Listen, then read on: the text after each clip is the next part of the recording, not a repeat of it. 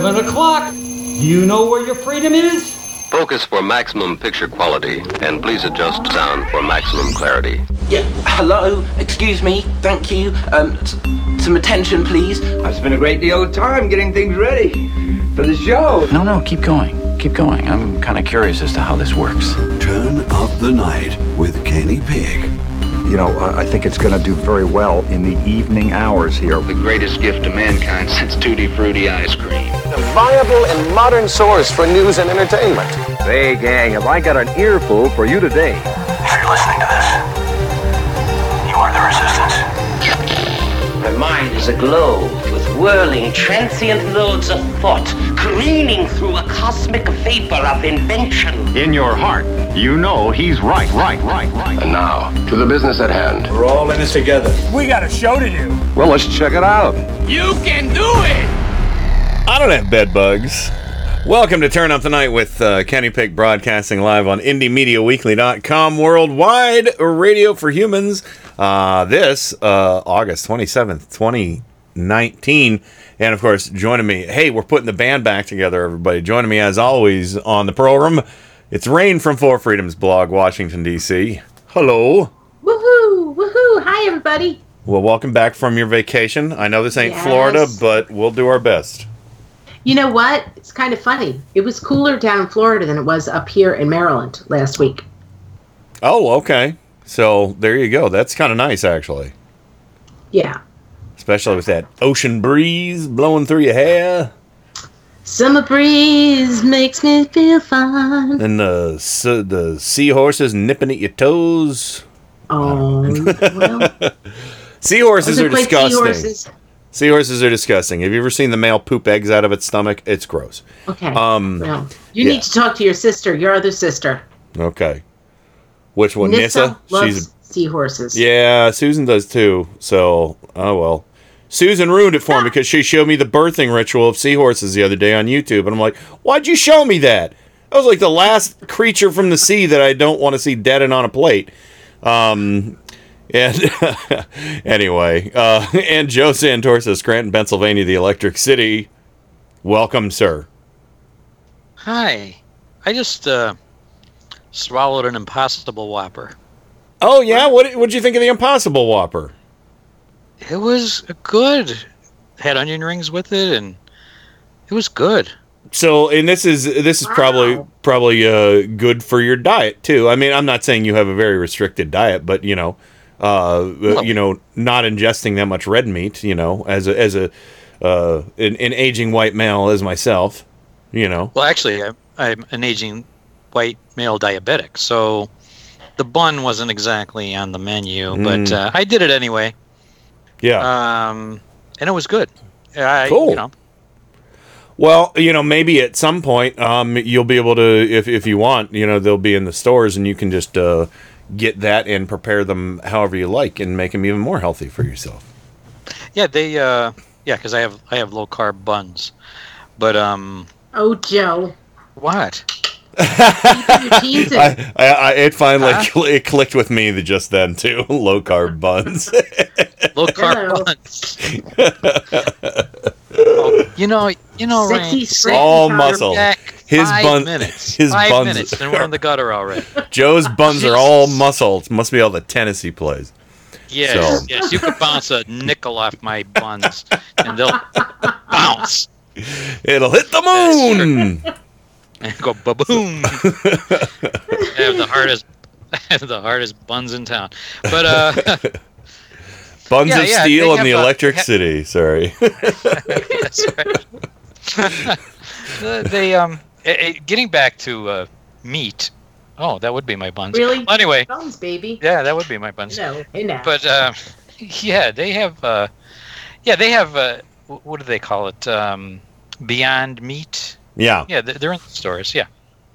I'm not a big fan of Beyond Meat. I'd prefer Morningstar Farms over that. But then again, I just had some Morningstar Farms crumbles, and I was like, ugh, it's too salty. No. Yeah, well, that's the thing about this Impossible Whopper. Because I'm diabetic, you know, I read a lot of labels, so I know how I'm killing myself. And there's like over 1,000 grams of sodium. Yeah. In those babies. That's Yeah. a lot of sodium. Sure is. How does that stack up next to a beef patty from Burger King? Yeah, I was just going to ask that. How does that stack up next to a Whopper? I think it's comparable. I'm not Okay. sure. So, But, that's the thing about some vegan pre-prepared vegan food. Mm-hmm. It's very salty. Well, after talking to Dad, because we talked about our fast food weaknesses last Friday, and Dad says the Whopper is his, and he's not supposed to eat a lot of red meat, so that could be good. But then again, the sodium, if the sodium's comparable, I don't know, is it a give and a take? So maybe he could try the Impossible Whopper at some point. So Well, how's his blood pressure? I mean, I don't think that much sodium one time is gonna kill you. But it wouldn't be something I would do every day. Sure. Well, anyway, I'm glad you got to try it. And again, Joe Santoris' Buns of Steel in the Electric City. Just don't ask him about his right. Just don't ask him about his lightning rod. So, all right. It already got hit. Yeah. Yeah. That's right. Okay. All right. Moving right along. Let's get on to some good news. No, I'm kidding. We don't have that here. Well, okay. Here. Let me read you something. Okay. I've got it in my hand right here. Headline: Summer rally hits a trade war roadblock. Proceed with caution. Oh, this is the newsletter that our financial advisor gave us last week. That's not just a news story. It's from Bank of America and Merrill Lynch, everybody. From the 13th of August, 2019. Corrected. Yeah, so this is the RIC, the RIC report that they give all investors, talking about the markets and volatility and all that shit, a whole bunch of stuff I don't understand. But the headline is Summer Rally hits a trade war roadblock. Proceed with caution. And Pat, our financial advisor, I asked her if this was all leading, if she, in her experience, because she's I think she's probably maybe 65. Of course, I would never ask her age, but she's been around. She's seen some recessions, and she said she's seen Joe's buns. Oh, has she? No. I don't think so. My financial advisor is a guy, and he never saw my buns. Your Fanny Financial Advisor? What? Yeah. Yes, Fannie Mae. Oh yeah. I'm sorry for interrupting. That's okay, but yeah. So she said it's looking like we're on course for a recession for 2021. So, and of course, to me, with all that's going on right now with Trump and the trade war and everything, it seems like he's almost doing this out of spite. Because if he doesn't win, whoever inherits his bullshit economy will take the fall for it. Or at least that's how Republicans act. We, on the other hand, as liberals, have an affinity for the truth and history. So we'll remember. Pepperidge Farm remembers. I stole it. Somebody's been using that Pepperidge Farm remembers a lot, and I stole it from them. But yeah, so and what's going on with the tariffs right now is insane. This is really going to start hurting people, average people, struggling working class people, and lower income individuals, because things that are going up soon. You've got things like diapers and school supplies. Hey, get ready to pay more for wine. No more $3 Chuck from Trader Joe's. What else? well, I don't know what specific wine or all wine or whatever. I don't understand how, exactly how it's being applied. But, there's three waves. There's three waves of tariffs. Or is it two more? There's some coming in October. Or no, there's some coming this Monday. There's some coming in October. Yeah. There's some coming in October, and there's some coming just in time for jolly old Saint Nick to short you under the Christmas tree. He delayed that. He delayed the Christmas one. Oh, he did. Oh, okay. Yes, he did. That must have been right around the time we left. He delayed that and Lindsey Graham basically confirmed it because it's Christmas season. Well, I just saw a news story with Cavuto and Lindsey Graham, and they were flashing the December ones on the screen. So okay, I don't know what's going on. Delayed. What he originally did was he was going to impose tariffs as of September 1st. Right. He delayed it till December 15th, which is where it stands now, because that would not affect the shopping season. Oh. Ignoring the fact that most people don't have their shopping done by December 15th. And now there is talk that he may delay that further, but right now it's set for September 1st. He doesn't October know what 1st he's doing. And December 15th, and that's subject to change within the hour. Oh, and guess what? In December, appliances and electronics are going to get hit. So if you were looking for that big bargain around the first of the year for a new washer, dryer, dishwasher, refrigerator, or whatever, bye. Say goodbye to that. That's right. He really doesn't know what he's doing at all. At all. He doesn't care. Well, here's a Shepard Smith, I guess pretty much the only voice of reason on Fox News anymore, because Chris Wallace has kind of pissed me off of late with whataboutism and both sides do it and shit like that, which is you can't equate the two. But Shep Smith talking about Fat Donnie's trade war fails. Trade wars are good and easy to win. So said President Trump. Today, not so much.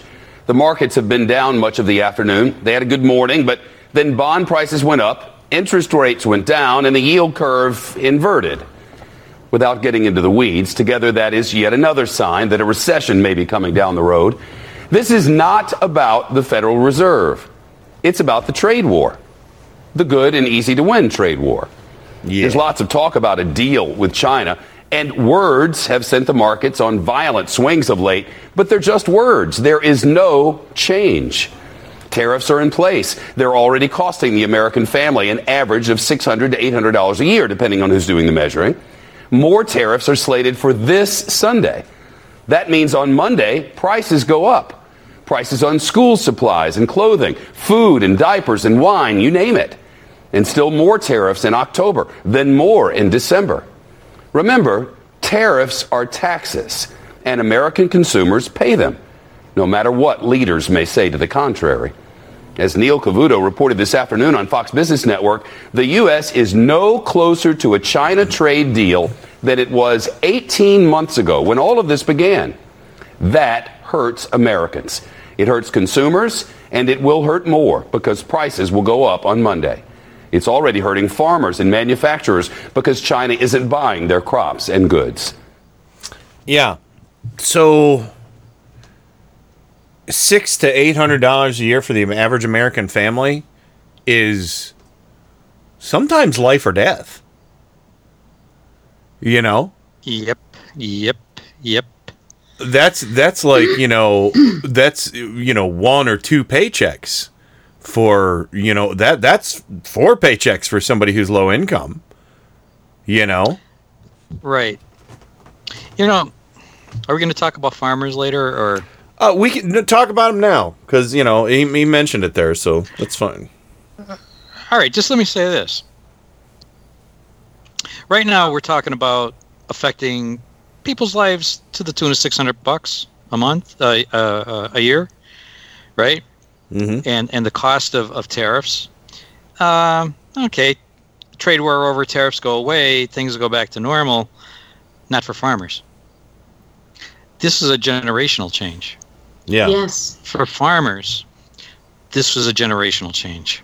They are ruined for generations because supply chains have switched. China now imports wheat and soybeans from Brazil, from Canada, and once those supply lines are broken, they are very, very slow to reestablish. Yeah. And So Russia. the farmers are fucked. Because it isn't like this trade war goes away tomorrow and the farmers are back in business. Supply lines have changed. China has now found new supplies for wheat and soy and pork. And guess what? That doesn't come back overnight. Sure. It's not like, it's... I don't think he understands. I know he doesn't understand how hard the Chinese government is going to fight back against this and how they are not going to be so forgiving. I love it because and we'll get to the clip later, but Lindsey Graham's like clucking on Cavuto's show saying, well, he's the only president that's had the balls to say that they're currency manipulators. Mm-hmm. Oh my God. No. He's calling them. That's not true. Oh, That's yeah. not true. I know it's not true, and it doesn't mean anything. It's like, oh, what? So is that a crime? They're currency manipulators? No, you're just calling them a name. That's all you're doing. And they're going to Currency manipulation is a crime internationally. But just by calling somebody a currency manipulator doesn't make it a crime. It's just like him calling somebody fat. Here's another point. See? So we're talking about China, who's a bad actor. Everybody agrees about that. On the international trade scene, China is a bad actor, has been a bad actor for decades. That we will stipulate. Here's the thing. Obama had a solution. Congress had a solution. The Trans-Pacific Partnership. What? Wait a second. Hold on. What? I'm going to inflame people in the chat room and elsewhere. But the Bernie brothers said that was terrible. Okay. Well, you know what? I did not agree with that. I was neutral on it. Well, the Trans-Pacific Partnership, while imperfect, addressed China's trade manipulation and unfairness. It did. By combining the Pacific Rim with the United States, excluding China, in a trade agreement that would have hurt China and squeezed China and forced China to be a better actor.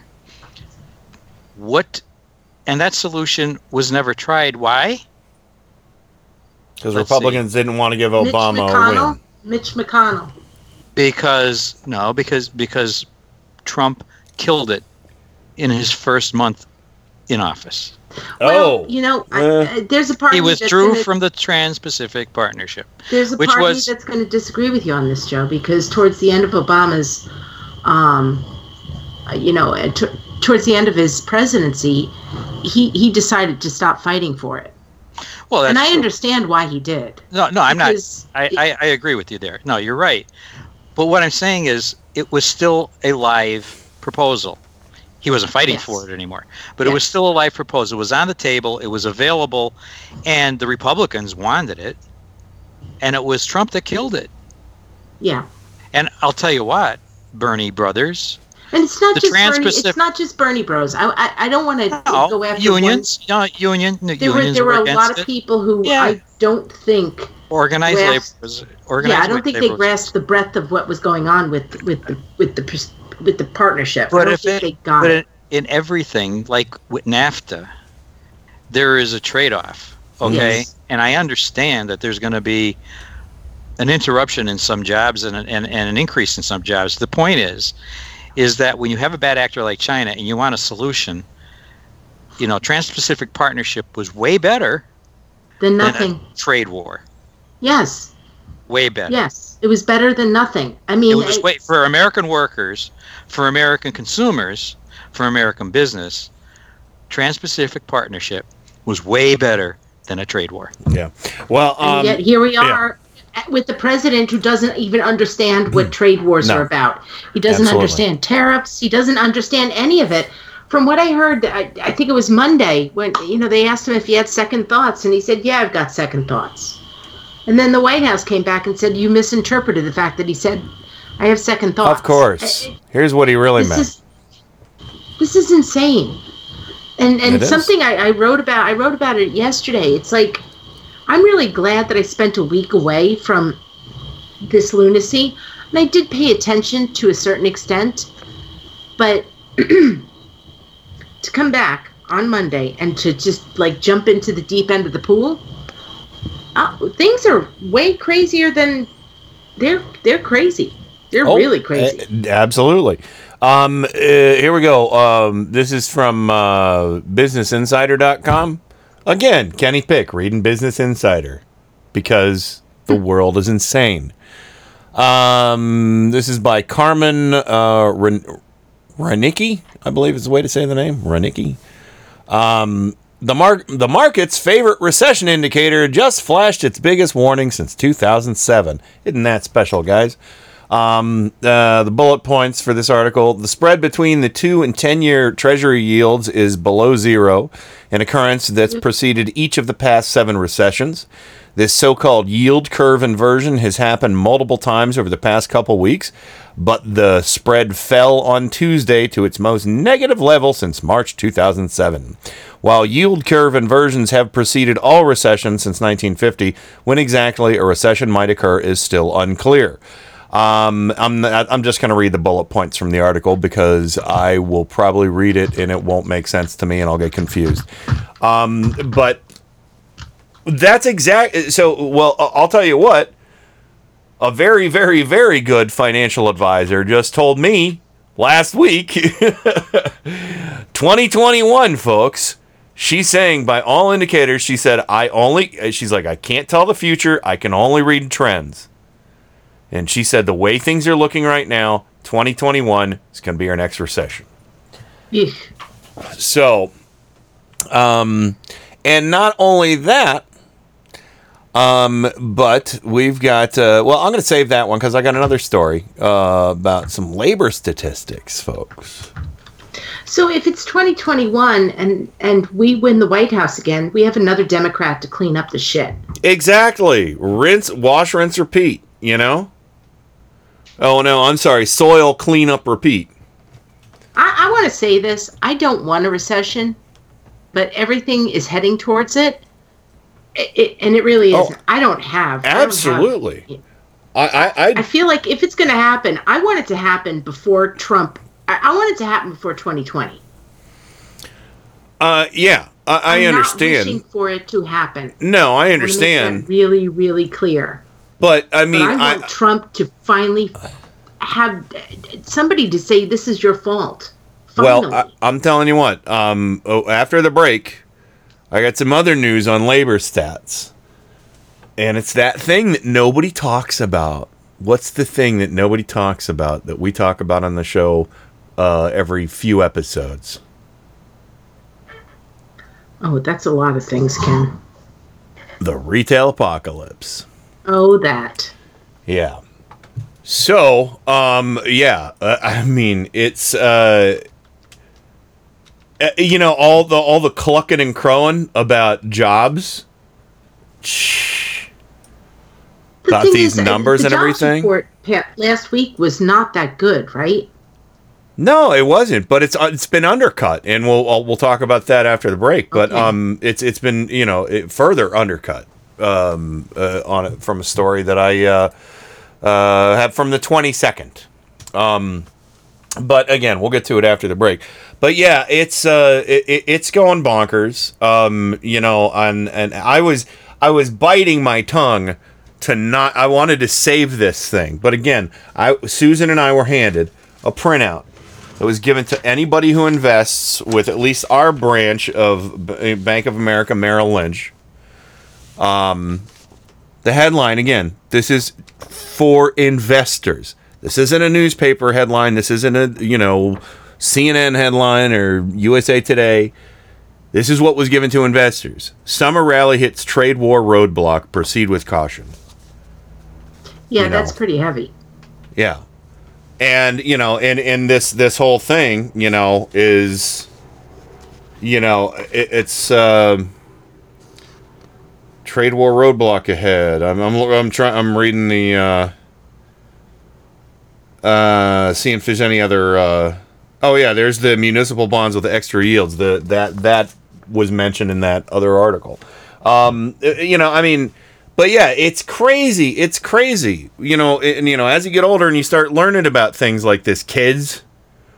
And you see what kind of impact it's going to have. You know, when I was young, it was all about me, and I didn't pay attention to what was going around. Now that I'm older and I have, you know, worth, I'm not worried about me. I'm worried about all those kids who aren't me, who aren't thinking about this shit. At least I had the wherewithal to vote for the people who had my best interest at heart. You know, everybody's best interest at heart. But there are a lot of kids out there who, you know, say, I like Trump because I want to be a business person too. You know, and they're running some little rinky-dink, you know, operation, and that's going to be, you know, gone before they know it, and they're going to be back in school, or they're going to be back in, you know, working, you know, for the man, whatever. But, you know, I mean, because I've heard that a lot from young people, you know, some young people. You know, oh, well, Trump, I like him because he's successful, and I want to be just like him, and I want my own board game and my name on stuff and whatever. You know, it's like, you know, do they ever say, fooled. I want to be able to file for bankruptcy, you know, like 3, 4, 5 times? Do they ever say, I look forward to losing my... oh, well, you do that all the time. That happens all the time. You know, I mean, there's just always, there's one excuse after a fucking another, you know, and that's all the thing. it is. It doesn't happen all the time. Most people who file for bankruptcy really don't recover. Well, Trump was on the TV. How can you be a loser if you're on the TV? Well, yeah. Poops float too. Yeah. So, but anyway, yeah. Anyway, Joe's gone silent on us. No, I'm just listening. All right. Do you agree, Joe? Do poops float like Trump's? Sometimes they stink. Sometimes they sink. Mm-hmm. I don't think they're supposed to. I think that's a problem. You should see a doctor. Yeah, well, see? All right. On that note, we got to go to the break. We'll be right back with more. We're going to keep talking about the economy, the retail apocalypse, and labor stats because things aren't looking good. Again, we're taking a whole, you know, a big picture approach to when we talk about the economy on the show. I'm not an expert on anything. But by God, if I can see these things going on, and I was right, and then I went to see my financial advisor last week, and she pretty much confirmed what my worst fears were, then I don't know. What we got a word for that on the show. I think it's prescient. Yeah, I guess I was prescient. So anyway, let's go ahead and go to the break. We'll be right back with lots more Turn Up the Night right after this. Turn Up the Night with Kenny Pick. If you've got a chair, sit down. Relax. I got some stuff to say here. Broadcasting live on Indie Media Weekly Radio.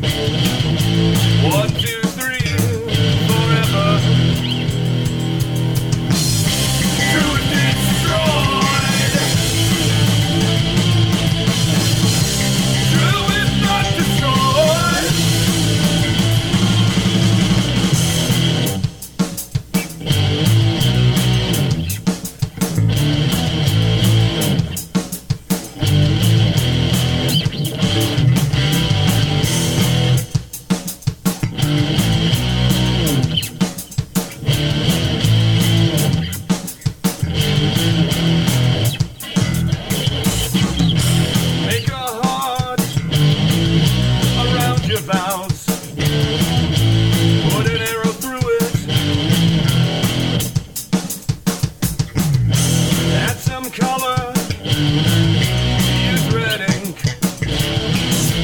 1, 2, 3, forever. Truth destroyed. True is not destroyed. True is destroyed. True is not destroyed.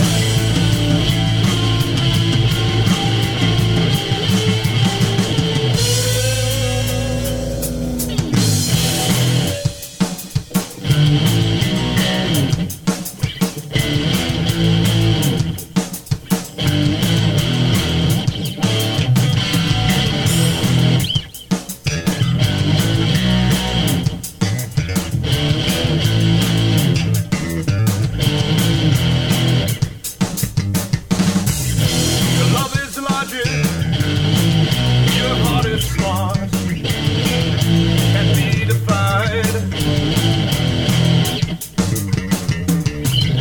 The definition of your virtues is 1, 2, 3, forever. True is destroyed. True is not destroyed.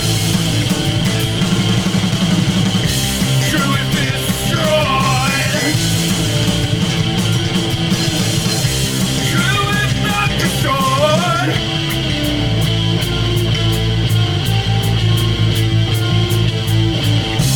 True is destroyed. True is not destroyed. True is destroyed. True is not destroyed.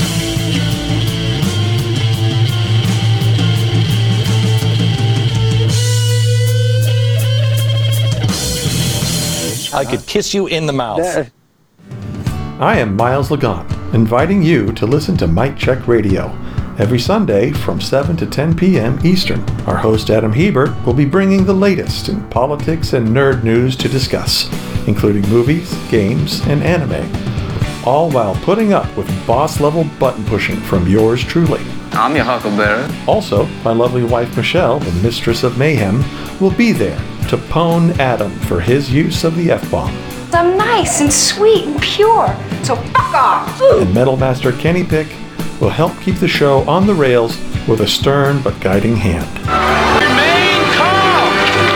All is well! All is well! Indie Media Weekly, doing the best with what we have to work with.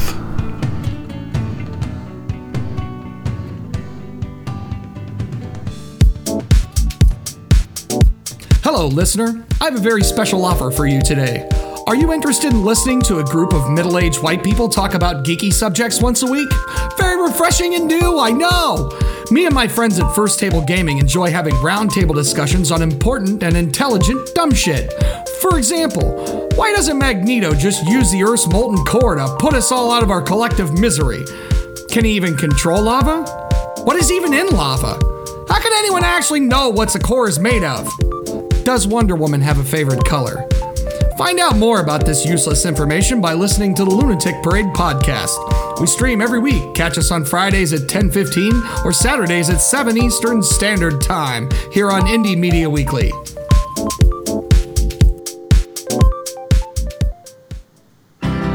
Indie Media Weekly Radio is proud to bring you the Thomas Jefferson Hour, a radio program that models civil discourse, critical thinking, and good citizenship. Join nationally acclaimed humanities scholar and award-winning first-person interpreter of Thomas Jefferson, Clay Jenkinson, for the Thomas Jefferson Hour, Tuesdays at 10 a.m., Sundays at 4 p.m. The Thomas Jefferson Hour on Indie Media Weekly Radio. Visit them at jeffersonhour.com. This is Indie Media Weekly, extraterrestrial radio, all the power without the tower.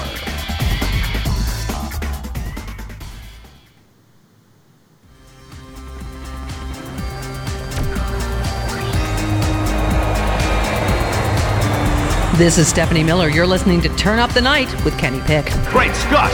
What is that? It's really weird, but it's also the coolest fucking thing I've ever heard in my whole life. It's terrible, by the way, totally overproduced. The first known instance of a man who was killed because he had lousy ratings. Oh my God! They've killed Kenny! You bastard! I've heard worse. It's showtime. It is showtime, and welcome back to it. And of course, joining me as always on the program, Mr. Joe Santos of Scranton, Pennsylvania, the Electric City. Buns of Steel. Nicknamed Hard Buns. Hard Buns. Hey, Hard Buns. Hey, Hard Buns. Hey, that's your uncle you're talking about. Oh, oops. And this is getting weird. I know. My family was normal. See?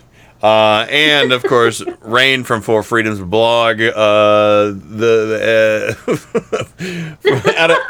from DC. I almost said the Electric City. From Washington DC, the Beltway Bureau, the Bubble, the Swamp. Hello. Hi. When we got back to DC, it was like 70 degrees. Yeah. It was awesome. So, did you see any gators? And there was no Trump. Did you see any gators climbing fences or swimming on the street? No. You kind of freaked me out, though. For those that want to know, Kenny literally sent me a link. The day that we were leaving, I think it was, but gators climbing fences, and I was like, holy crap. And so my sister also saw it, and therefore my nephew saw it. He was like, Mom. Oh, no. At least I didn't share the worst part of it, though. He was like, wait, Mom, aren't we going on an airboat trip to see the gators? Oh, boy. What? He was a trooper. Oh. He was a trooper. We went on the airboat ride, and we did get to see a gator, and I was sitting on the outside of the boat, and that gator liked our captain, and it was coming a little too close, and I was like, Bob, you are now going to the outside of the boat. Yeah. So, Matthew, my nephew, did get to hold a little baby gator. Who did not learn how to walk on its hind feet yet. Oh, okay. That's good. Did it grow thumbs? Can it carry firearms yet? So, we left before we left. Okay, before it mutated, before the we abomination had a really mutated good time further. in Florida. We were down in Fort Lauderdale. Miles and Michelle, they were probably about 2 hours north of us, so we did not go up to see them. Mm-hmm. You know, I know there were some friends who were like, you guys should get together. And we're like, no, I'm not driving. No. Sorry, I was just reading a comment in the chat room from Trojan Rabbit. I wonder why Twitler is quoting Zogby polls instead of the Rasmussen one that had him at 50%. Titty baby is really whining today. Well, you know, I did notice that Twitler, he had one thing on his schedule today. One thing. And that was lunch. That was it. We all know one thing he didn't have is an Impossible Burger. Oh, yeah. We know what he had. He had his combo slop.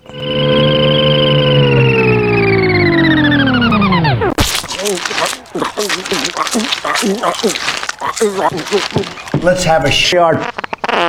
Yeah.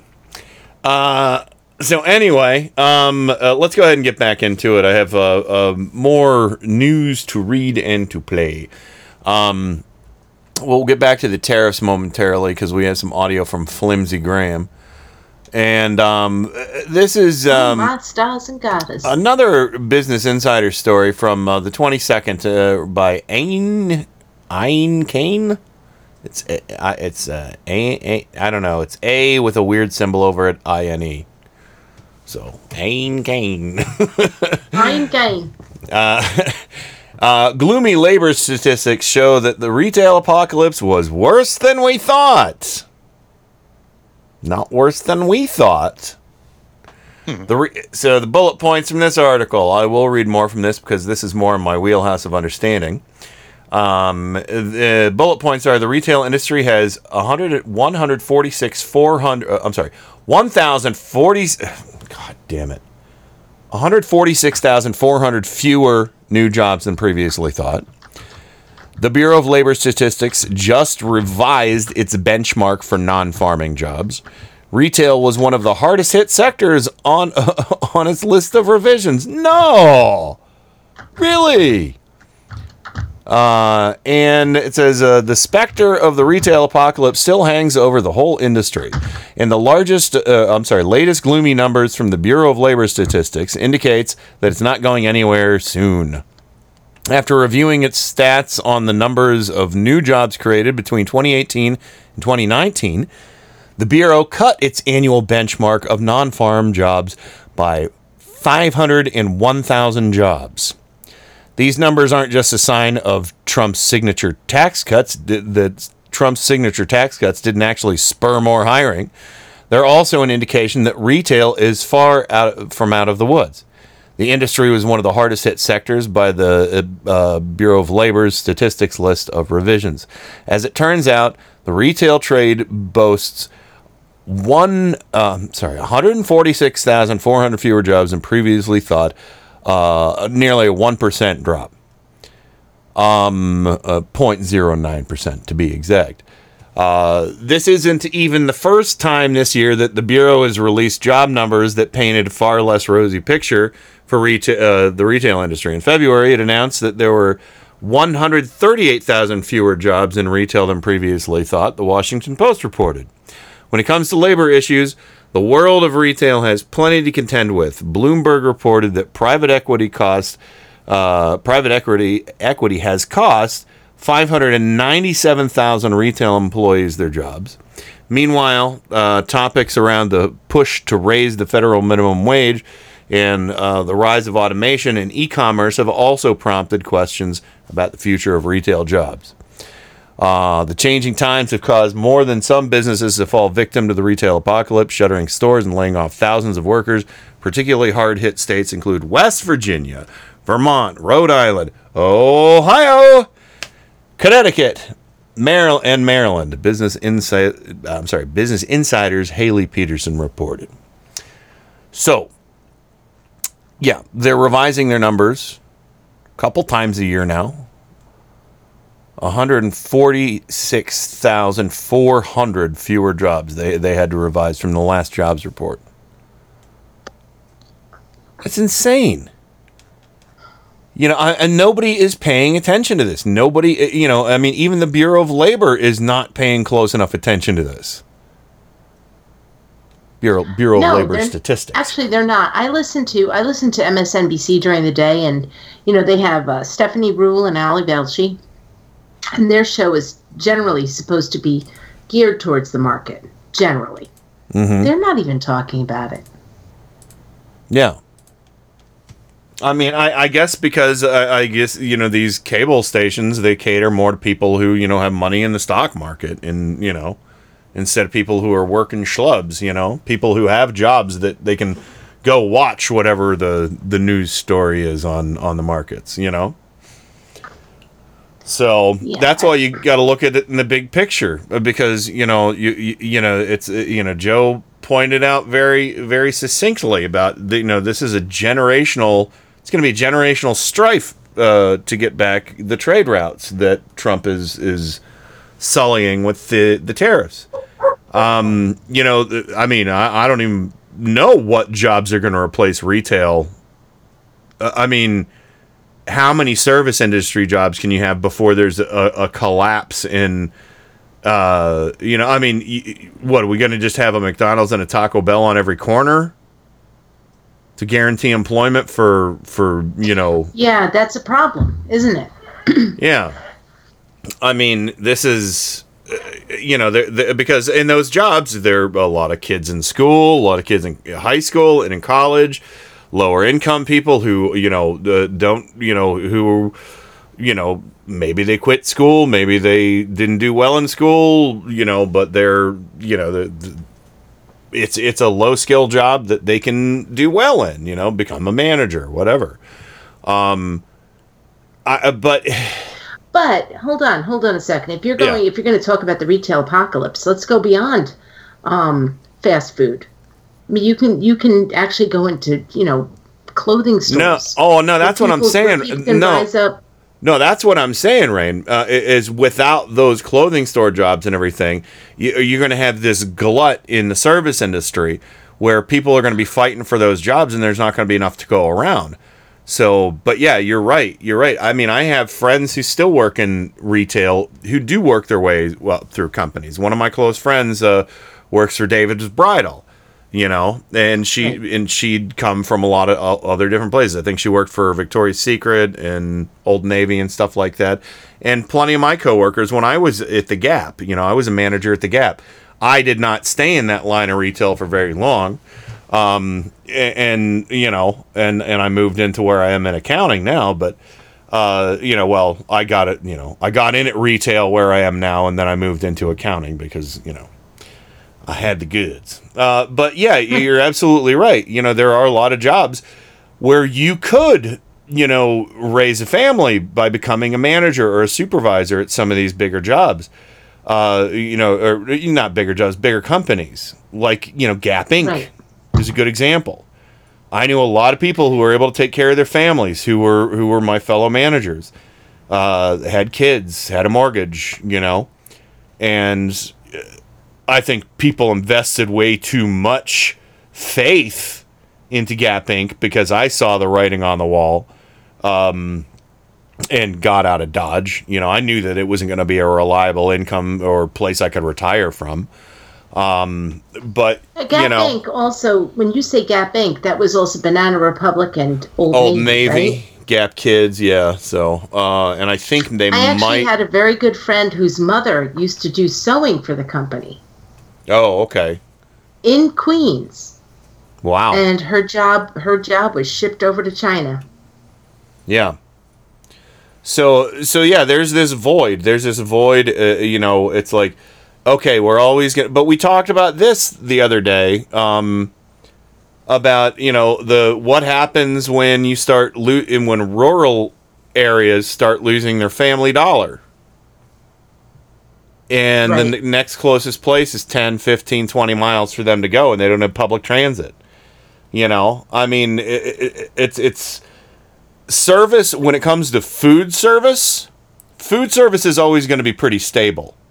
But it's not going to be able to replace, because there always seems to be like a steady fluctuation with the food industry. It's really kind of peaked and leveled off, I think, maybe in the late 90s. Because before, there weren't fast food places all over. There weren't chain restaurants all over. It really seems like, one goes out, another one comes in to take its place. You lose a Chi-Chi's, you get an Outback Steakhouse. A White Castle closes, a Taco Bell pops up. I mean, it seems like there's always, in the chain places like that, it's really kind of the most steady thing I think I've seen in my lifetime. Do you guys agree with that, Joe? Do you think I'm, Yeah. I think everything suffers if there's a recession. Yeah, I'm just saying, it seems like, I mean, I don't see I'm just saying, I don't see the food industry when it comes to, franchise restaurants and stuff like that. I don't see it getting any bigger or really any smaller. I don't think it's going to be able to absorb all these jobs that were non-food industry. No, I think again, when we talk about the generational damage that Trump is doing, it's not restricted just to farmers. I mean, when we look at the denial in what the actual economy's future is, it's not going to be in brick and mortar stores anymore. That's not where we're going. It's not going to be in fossil fuel. These are the things he's not addressing, that they're hiding their heads in the sand, selling a bill of goods to people. Mm-hmm. Okay, when we should be telling the truth. Retail stores are going away. Malls are a thing of the past. There's a thing called the internet. Mm-hmm. People like the convenience of shopping online, having it delivered to your door. Yeah. You could do it with clothing. You could do it with anything. You could even buy a car online now. Okay, so this thing about not preparing people for the future and making them put their head in the sand because it makes them feel good you know, is part of the problem with politics right now, and part of the big problem with Trump. Well, I mean, promising that coal mines are going to open, that we're going to start building things in factories, and steel is going to come. That's not going to happen. Well, you know, I'm so glad you mentioned that, because this Neil Cavuto and Lindsey Graham clip is pretty much, you know, it's about the tariffs, but it's, you know, Trump is deceiving people on who's going to pay. You know, yes. But you're right. You're absolutely, you know, Cavuto called out Lindsey Graham. He's like, you know, don't you think the president's don't you think Fat Donnie's being deceptive by saying that, you know, China's going to pay for it in the long run? And it's like, yeah, and you're right. You know, retail is going away, and you know, because it's going online, but for people who are older or lower income who don't use the internet like we do, they're going to really suffer. You know, and guess what? Because of Trump's tariffs, all that stuff is going to cost more. Here, let me play this clip with Cavuto and Graham. You know, Senator, I caught your remarks over the weekend, and you were talking, I think, on CBS's Face the Nation about we've just got to accept the pain that comes with standing up to China. I got what you were saying, that tariffs don't come cheap, that'll eventually be passed on, and that we've got to get it right. But I think you were saying the greater good is keeping up the fight. But I don't know if a lot of Americans know that they're going to soon be feeling that. Do they? Well, I think the president knows that if you surrender to China's cheating, it will devastate our economy and the world economy over time. So the price to standing up to China, I think, is a lot less than just giving in to China. The tariffs are a tool. Nobody likes it as policy. But I don't see how you make China change their behavior until there's a consequence to what they're doing.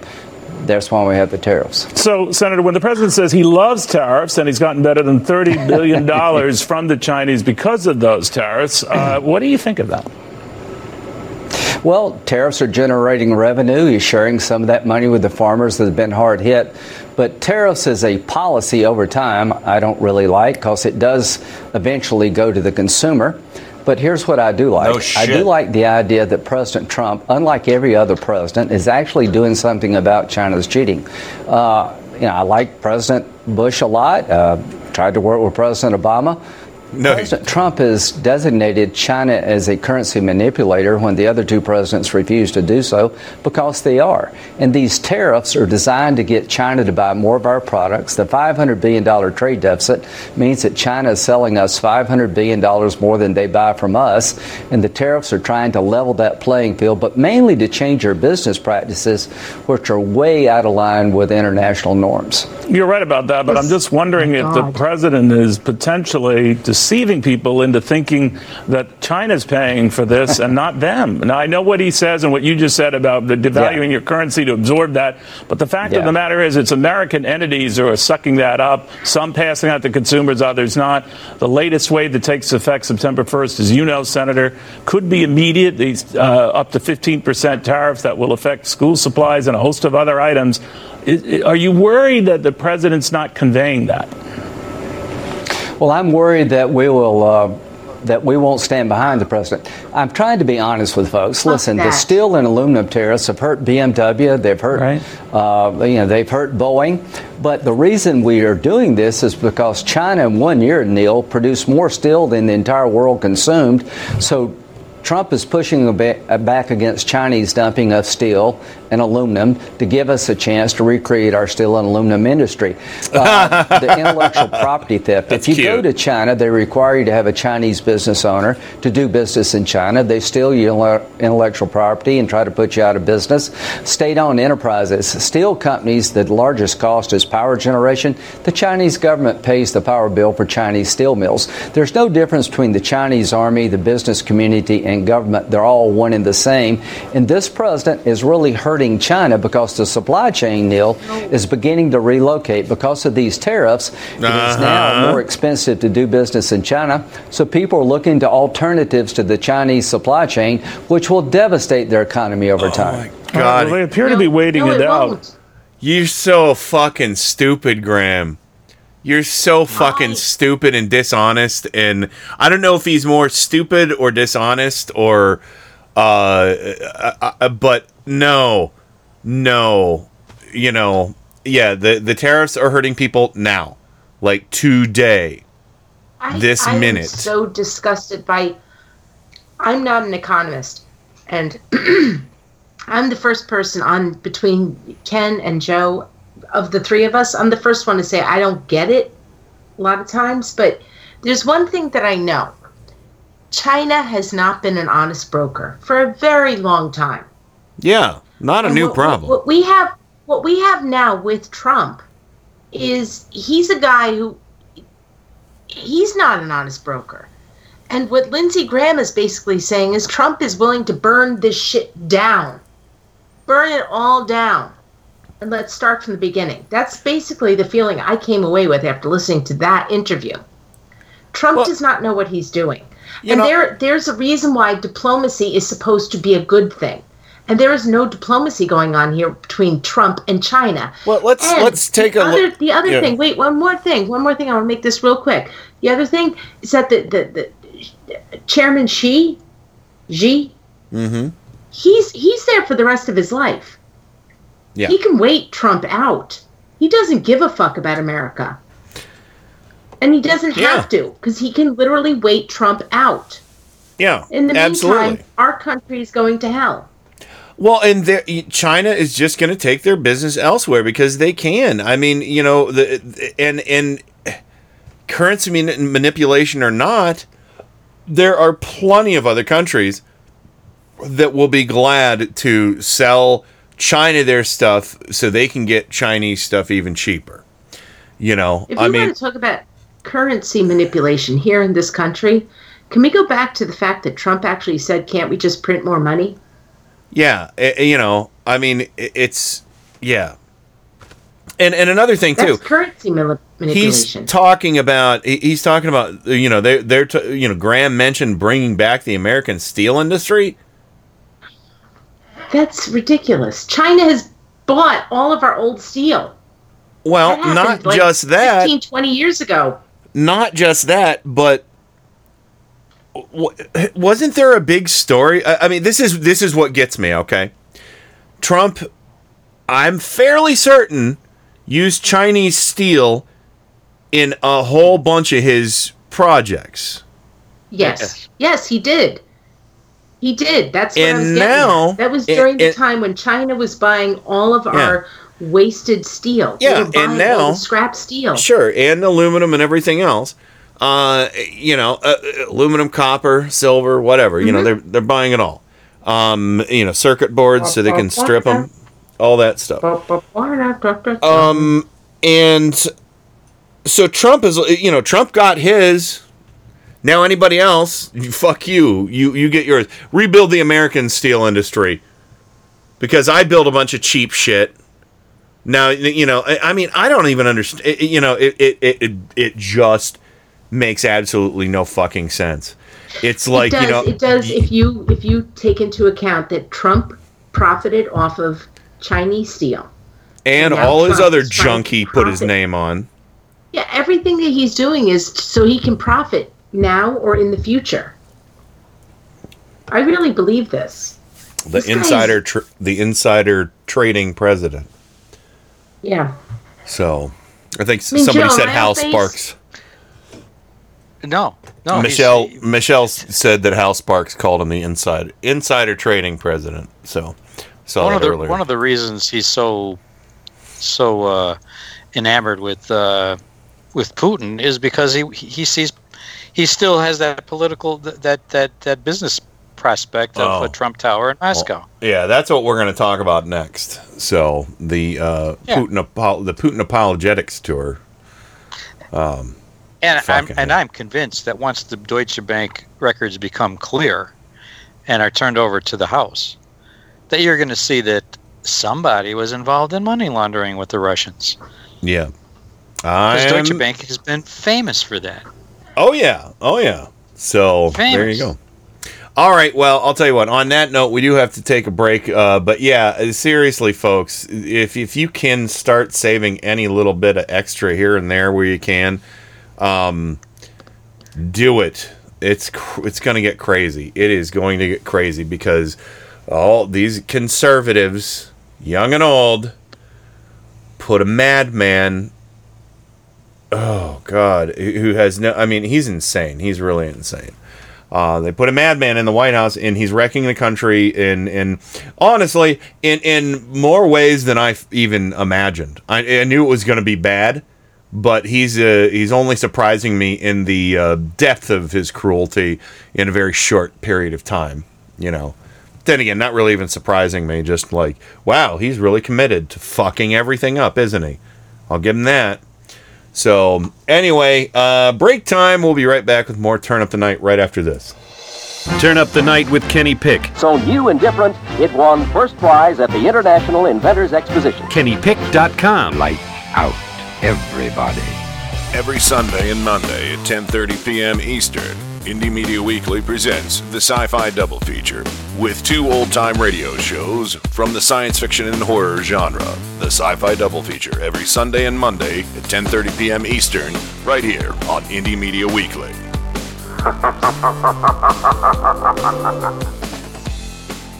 And now, on with the show. Made a lot of money in China. Focus.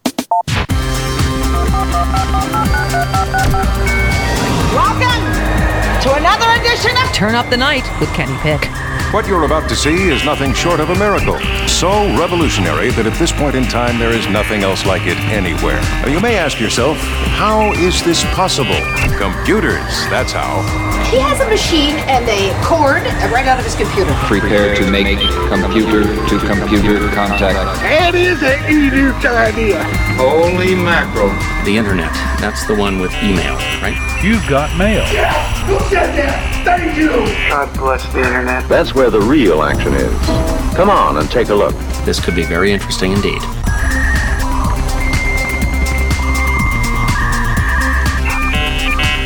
It has never been more clear to me than it is now that I need to streamline and have one jingle for the show.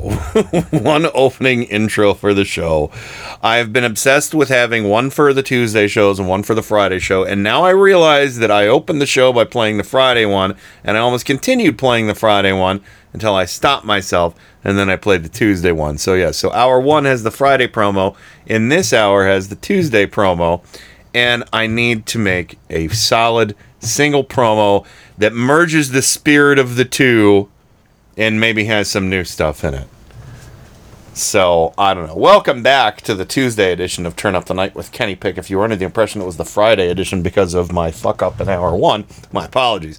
But we're broadcasting live on Indie Media Weekly. .com, and this is 8/27/2019.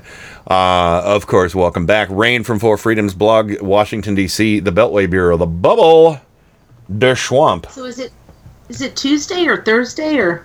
Did I say Thursday? Because I probably said Thursday know. at some point. I have no idea. No, you didn't. I just know that Thursday. I played the wrong. Yeah, I just played the. I know. All I know is that it could be Tuesday, Thursday, Friday, Saturday, Sunday. I'm back. You are. I am back. I have a swampy Florida brain, so I'm still slow on the uptake. You got a case of the infantry bend. Yeah. Yes, I do. So, but anyway, and of course, Joe Santoris of Scranton, Pennsylvania, the Electric City. Welcome back, Mr. Lightning Rod. I'm so confused. I think your buns are delightful, though. Oh. What? Yes. Well, yeah. Okay. Look, if it makes you feel any better, Uncle Joe. If it makes you feel any better, Uncle Joe. I spent a week on vacation with my sister Nissa, and her bathing suit, her breasts were delightful, and I told her that. I was like, they're beautiful. I want to touch them. What? She had a nice bathing suit. They're real and they're spectacular. You remember that line from Seinfeld? Yes. They're real and they're spectacular. Actually, I think it is Terry Hatcher. Nissa did say that to me. Terry Hatcher, correct? Terry Hatcher. Mm-hmm. Yes. Yes. So, anyway, I'm an artist. I'm allowed to appreciate other people's body You parts. are, and you could appreciate my buns anytime. Go ahead. See? Yes. Well, it's not a bad thing. It's artistic. No, it is. It is. I see. From that point of view, it is artistic. Yes. So anyway, stop it. Stop it. Okay. We should stop it now. Don't make me bring Ann Romney in here.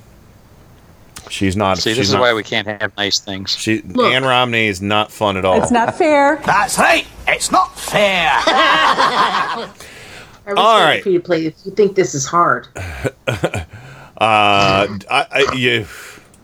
talk about Joe's buns again? This is hard. The buns. Here we're back to the buns. All right, I'm done. I don't know if I still have that one. Let me look up Hard Romney. I do. Hard Ann Romney edit. There we go. This is hard. Yeah. See? Stop it. Stop it. Okay. So let's get to Fat Donnie's Putin apologist tour.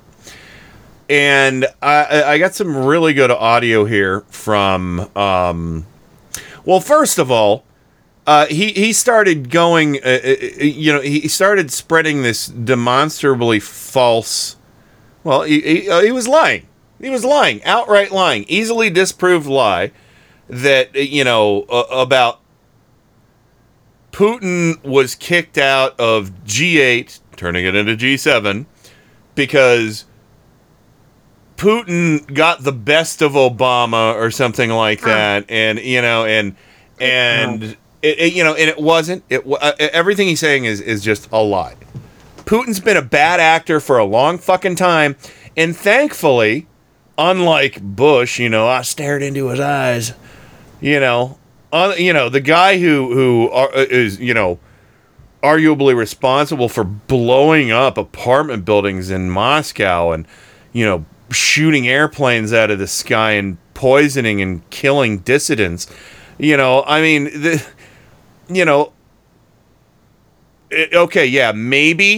Mitt Romney, we shouldn't have laughed at him so hard for saying that Russia was our number one geopolitical foe. But, that's an arguable point. We don't want to think that Russia is, part of, I don't want to I'm not going to get into it because it's too much into the weeds. But Shep Smith, once again, thank you, Shep, for doing something on Fox News other than propaganda. This is, him just calling out Trump's G8 or the lie about at the G7 about why the G7 is the G7 and not the G8. Trump, who will be hosting next year's G Summit here in America, says it's certainly possible that the Russian leader Vladimir Putin will get an invitation, even if it hurts him politically. President Trump says the Russians were removed from the group because President Putin outsmarted President Obama. That is not true. The decision to remove Russia from the group was unanimous. The reason? Putin invaded and annexed Crimea. In the conflict that continues in eastern Ukraine, Russian forces support separatists who've killed more than 10,000 people. During that conflict, a Russian weapon shot a civilian airliner from the sky, killing hundreds. Then in 2016 and 2018, the Russians interfered in the American elections. And according to American intelligence agencies, they're interfering today. France's President Macron today cited that as the reason that Putin cannot be readmitted. Easy. One thing I wish that Shep had impressed upon is that the members of the G7, in order to include a new country, it has to be a unanimous vote. Yeah. Period. Unanimous. And to kick them out, too. Yeah. Yes. So, there was a reason why Russia was kicked out by the other seven countries. Well, the real shocking thing about this is I have one tiny bit of audio from Trump about this, and we'll get to that after we get to this one with Nicole Wallace and Phil Rucker. really just eviscerated Trump for essentially, Joe, what, they didn't say it, but, it's the Putin apologist tour is what, what Trump did at G7. And it's stunning when you hear the depths, the lengths and the depths that he went to go be a cheerleader for Putin. You have to wonder, what the fuck do they have on this guy? I'm serious. I'm thinking it's like a box set of PP tapes at this point. It's like a deluxe, 50 volume, Blu-ray set with lots of extra features. Behind the scenes footage. Commentary. Commentary tracks. But I kind of this kind of stuff that happened here makes me go back and wonder again, did Bill Barr shut down the Mueller investigation? Because when you see this stuff again, like what does Russia have on Trump? They got to have something. Am I the only one wondering if no? I know we don't talk about it as much anymore, but I feel like we've never gotten an answer whether or not that investigation was shut down. And when he does this stuff, and what he did this week was as bad as we've seen in years. Yeah. Well, there was much discussion of this on Ari Melber's show. Ari Melber wasn't on today, but the guest host had a panel on, and they discussed this. There certainly is something that there's some relationship with Russia that he is hiding. That's why he's hiding his tax returns, his business records. That's why he's objecting to all these House inquiries, because there's something going on with Russia, and it doesn't have to be a tape or a sex scandal. Sure, it's more likely something to do with some past and future financial, exchanges with Russians, and possibly illegal stuff like money laundering. Yes. Sure. Yes. So anyway, I don't know. I think that Joe's right. I don't know. I do too. I think there are PP tapes, but yeah, a PP tape pales in comparison to what Joe's talking about. Yes. So the PP tape is a joke for me. Yeah, I kid all the time about that on the clown car. I always put a PP tape reference in every clown car. I just didn't want to steal the money laundering thing. So yeah, but really, the serious thing, and if a PP tape came out, I don't think it'd be as damaging as if we find out that he's involved through Deutsche Bank in money laundering. Sure. Because what they discussed today on Ari Melber was, and it's been discussed before, are the many times that employees who at Deutsche Bank, whose job it is to red flag, suspicious transactions over and over again, red flag transactions in Trump's accounts and Russian accounts, and were overruled by the operators of the bank because they wanted that business. So there's something. I hate to say it, but it's rotten in Denmark. Yeah, and it's something doesn't it's make not sense. and it's not Greenland.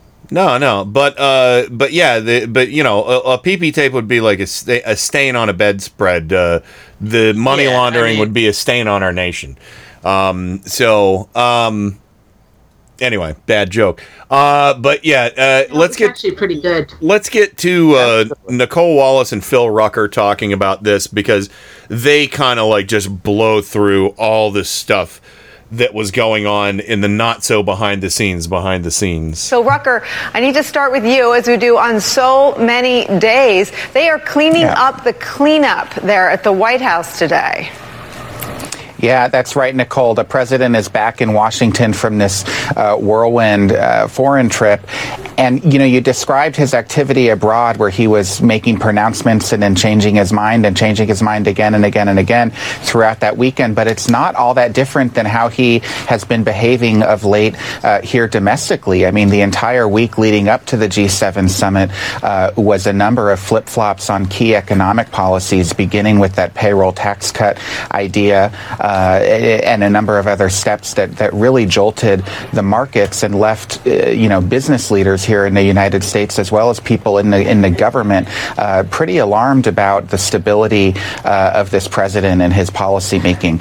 That continued, obviously, overseas with a number of steps. And I think one thing that really stuck out in our reporting, I wasn't on this trip, but I was helping report on the fallout from here in Washington, was the president's private discussions about Vladimir Putin. He was an advocate on behalf of the Russian president in those private sessions with the other leaders of the G7 group, and it just further illustrated the gulf between the United States and its allies. You know what, Phil, I was going to read from some of your great reporting about these imagined phone calls, and you mentioned his instability, and I want to stick a pin in that and come back to it, because you just raised what's been the central question, I think, of the entire Trump presidency.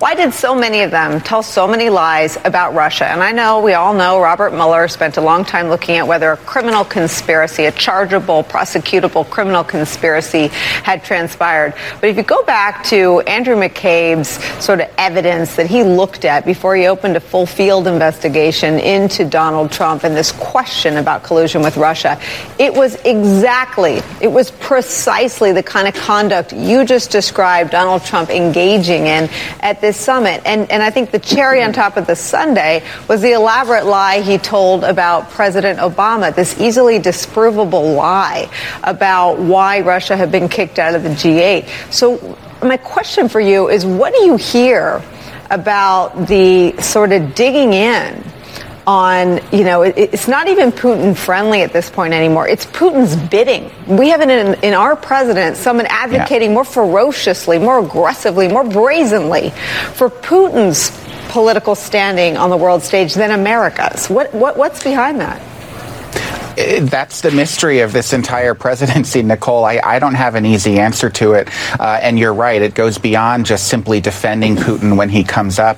But it was Trump forcefully advocating on Putin's behalf to these other world leaders. There was a private dinner that the world leaders had at the G7 summit in France, where the discussion veered into the importance of democracy and whether a country has a democratic system of government should be a prerequisite or should be favored in terms of membership to the Group of Seven, which of course had been the Group of Eight. And all of the leaders except for Trump said yes, and Trump said no. And according to my colleague Michael Birnbaum, who does terrific reporting out in Europe, someone in the room said it was as if Trump was the dictator himself in that setting. It illustrated for all of them how far away he was from the consensus of these democratic allies, France, Britain, Germany, Italy, and so forth. Yeah. Oh, my God. Yeah. We need David Rosen here. Oh, my God. Yeah, he said that, no, it shouldn't be a prerequisite to join, the G7, formerly G8. No, you don't have to be a democracy. We'll take despots and, fascists and... I guess that opens it up for communist nations now, too. So I guess Trump is okay with communism, socialism, whatever. That's so disturbing. That's so disturbing. I heard that. Yeah, I heard that. And I was like, oh, wow. He's not even trying to pretend. Yeah, I missed that last week. The fact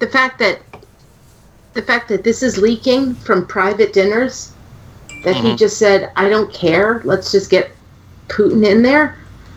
It makes a lot more sense when, I think it was on Monday, when they had the big climate change meeting at the G7, and Trump's chair was empty, and they did not even bother to wait for him. They didn't even delay it. They were like, he's not here, we're not going to wait 10 minutes, 15 minutes, we're moving on. And what you just played now, based on what I saw and read about that climate change meeting, I think it was yesterday, the fact that they didn't bother to wait for him says to me that it's now the G6. They moved on without him. Yeah, you're exactly right. You're exactly right. Great point. I'm going to give you an amen for that because, amen. Yeah. Amen. It's, G7 when they have to babysit, G6 when it's just the adults. It's really sad, and it makes me sad for our country. Well, our country's not represented there, so, it's just Trump's interests now. And obviously the interests of Russia and Putin, not even Russia, not even the Russian people, just, again, let me just refresh everybody's memory on this. Not that it needs it, because I know you're all smart and beautiful people, but Vladimir Putin is worth untold billions of dollars, possibly trillions of dollars, and even more in rubles, because they're worth jack shit. Yep. And he started his career outside of a politician was being a KGB agent. He didn't start a business. He didn't, it's not like the salary of, I don't even know what the salary is for Russian government officials, but I'm fairly certain it's not untold billions of dollars, just a wild guess, or, trillions of rubles or whatever. How do you think Vladimir Putin got so wealthy? It wasn't from a small loan of $1 million from his father. It wasn't through cheating the system and gaming the system and, filing bankruptcies and whatever else. Putin has never really had to provide for himself because he's been a government employee. Okay, no. I'm sorry. That sounded horrible because, Joe, you were a government employee. Government employees work hard. They do work hard. I'm saying yes, American government employees, and I'm fairly certain some Russian government employees work hard too at killing dissidents. It's not easy killing a person, from what I understand. But no, my point here is that, he never, it seems like when you get into a government position and you're willing to do pretty brutal things, you can advance well in a place like Russia. That's what I meant. Has nothing to do with, people like Joe or postal workers or, VA employees or military police, whatever. Nothing like that. But when Russia was starting to do its, it was supposed to be transforming to a democracy. I don't think Russia ever implemented a constitution.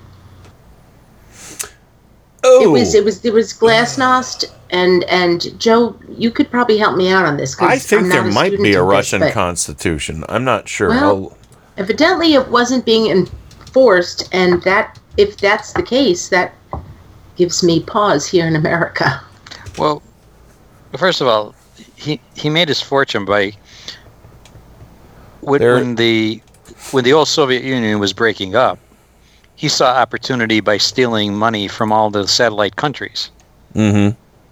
Okay, so he made a fortune just in the consolidation of the transition of the Soviet Union into the Russian Republic. He stole money. Yeah. Him and his oligarch friends stole money from these countries like the Ukraine. Yeah. And now they're occupying the Ukraine again. They annexed Crimea. This is how he made his fortune. Real quick, Christmas 1993 is when the current Constitution of Russia was initially implemented. Okay, thank you. But go ahead, Joe. Well, that's basically how he made his money, by taking money out of the treasuries of all the countries that used to be their satellites, that were free under the under the transition from the Soviet Union to the Russian Republic. Now, in the early 90s, when Russia was making an attempt, as you said, they adopted a constitution and a lawmaking body, a parliament. You know, they invited him into the G7 and made it the G8 on the hope that that would encourage them to continue their road to democracy. Okay, thank you. But the reason they didn't stay is because Putin derailed that whole idea. Yeah, it's corruption. It's corruption, right? When he invaded the Ukraine, annexed Crimea, they said enough's enough. Yes. You know, this and on democracy side, that was enough's enough. I guess what I'm trying to figure out is just how did it get to where it got with Putin? And I know that's a whole entire another show. Yeah. But the fact that Trump is still propping up Putin when we know that mofo is so corrupt. There was another president before him, and I can't remember his name, and I know that Barack Obama worked with him. I can't remember his name. Bad at names. But I think you're thinking he was president. Oh, yeah. Was prime minister. Went president under a different name. Yes. Putin was still pulling the strings, and then Putin got tired of the charade. Was it Medvedev? Yes. And we do have to go to the break, so make it quick. I blame so much of this on Putin. But the other thing, I do feel like Putin is benefiting off the corruption. It's not just him, but now he's on top. There's no way he would have gotten back to the top if it wasn't for just complete corruption underneath that was never addressed during Glasnost and when Russia was trying to become a democracy. Yeah.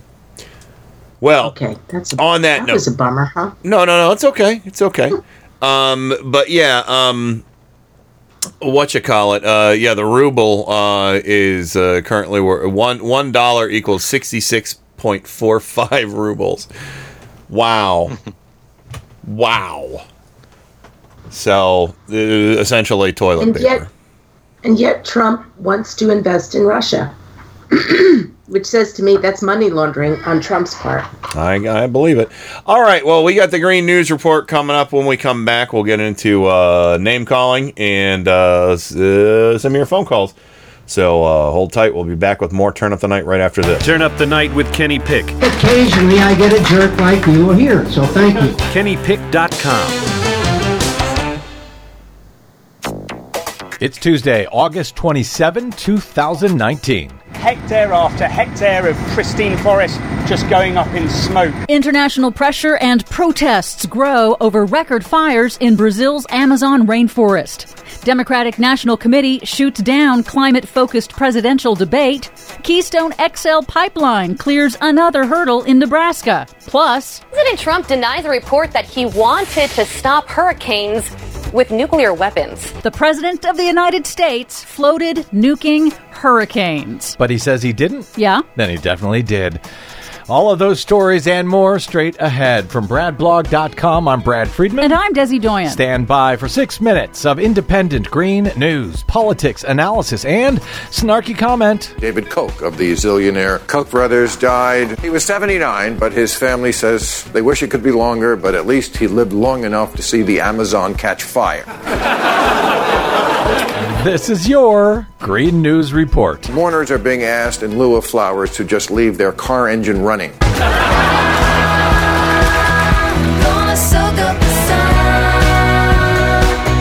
Okay, Desi Doyen, this crisis in the Amazon rainforest is getting worse and worse by the day, by the hour. But before we get there, first big storm of the hurricane season? Well, it could be. As we go to air, Tropical Storm Dorian has formed in the Atlantic, and residents of Puerto Rico, who are still trying to recover 2 years after Hurricane Maria, are stocking up on supplies, while the President of the United States has reportedly floated the idea of nuking hurricanes. Axios reports that Donald Trump repeatedly asked senior national security officials about bombing hurricanes with nuclear weapons to stop them from hitting the United States. Now, first, that will not work.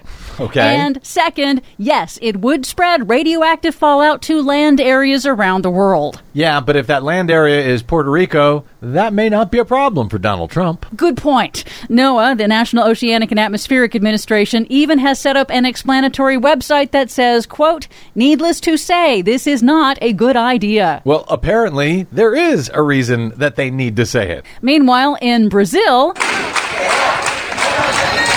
large protests have erupted in large cities across Brazil and outside Brazilian embassies around the world, with demonstrators demanding Brazil's right-wing president Jair Bolsonaro do more to fight the record number of fires now decimating the Brazilian Amazon, the world's largest tropical rainforest. Most of the fires are being set by illegal loggers, farmers, and ranchers clearing land in response to Bolsonaro's policies to open up the Amazon for development. International outcry has succeeded in pressuring Bolsonaro to deploy military troops and 2 firefighting aircraft.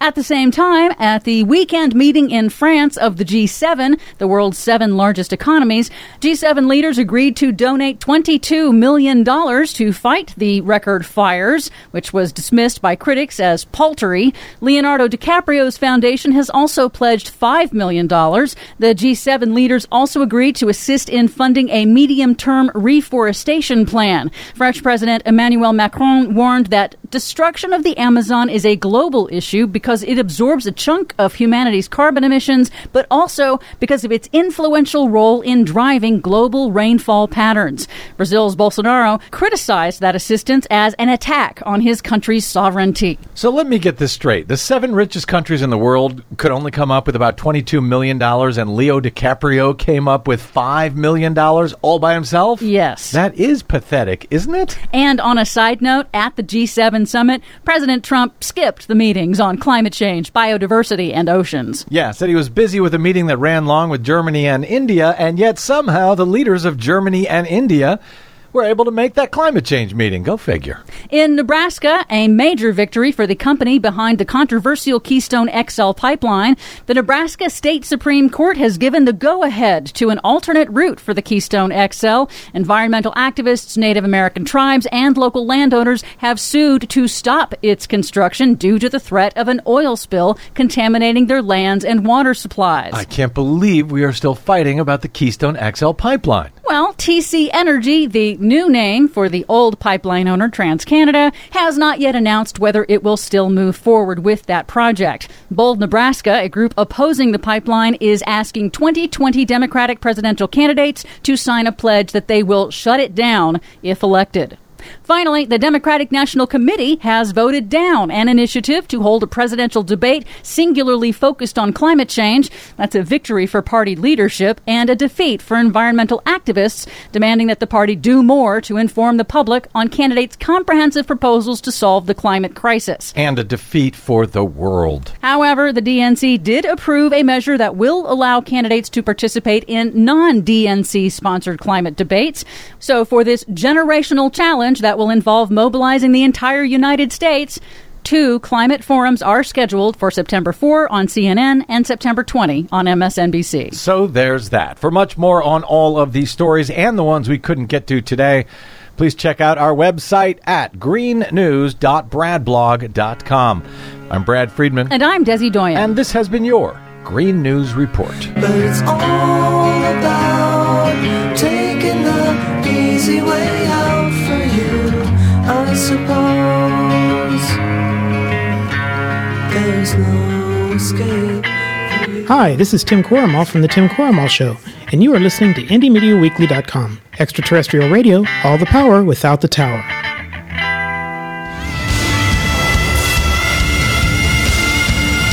This is Kenny Pick on Turn Up the Night. I've loved you from the first time I heard your voice. You use your tongue prettier than a $20 whore. You're like a word genius, and everything I say, you twist it around and make me look dumb. I like the way he talks. Mm-hmm. Do you really think that people don't know the things that I say? At IndieMediaWeekly.com. He even talks honky. I don't have any deals with Russia. Really? Really? Really? Okay. Oh my God! So anyway, welcome back to the program. It's been a very long time. Very long time. Since Rain's been back with us. So welcome back to Rain for Freedom's blog at Washington D.C. And yeah, it's been a week.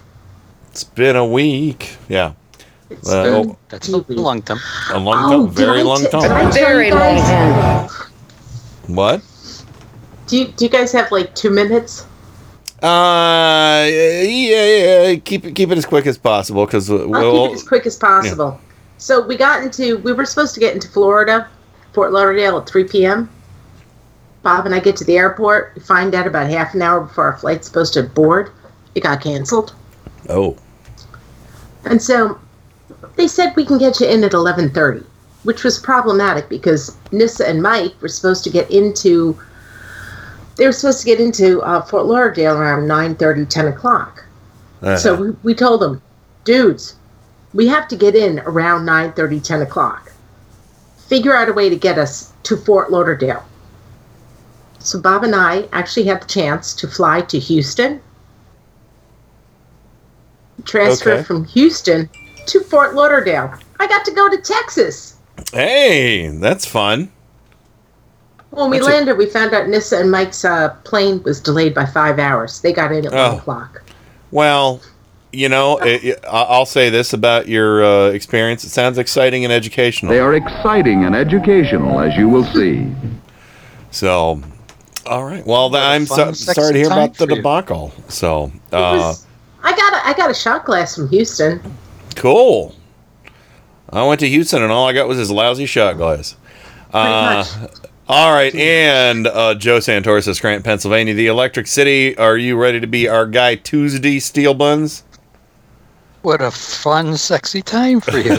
Buns of What a fun, sexy time for you. There we go. And all right, here we go, Joe.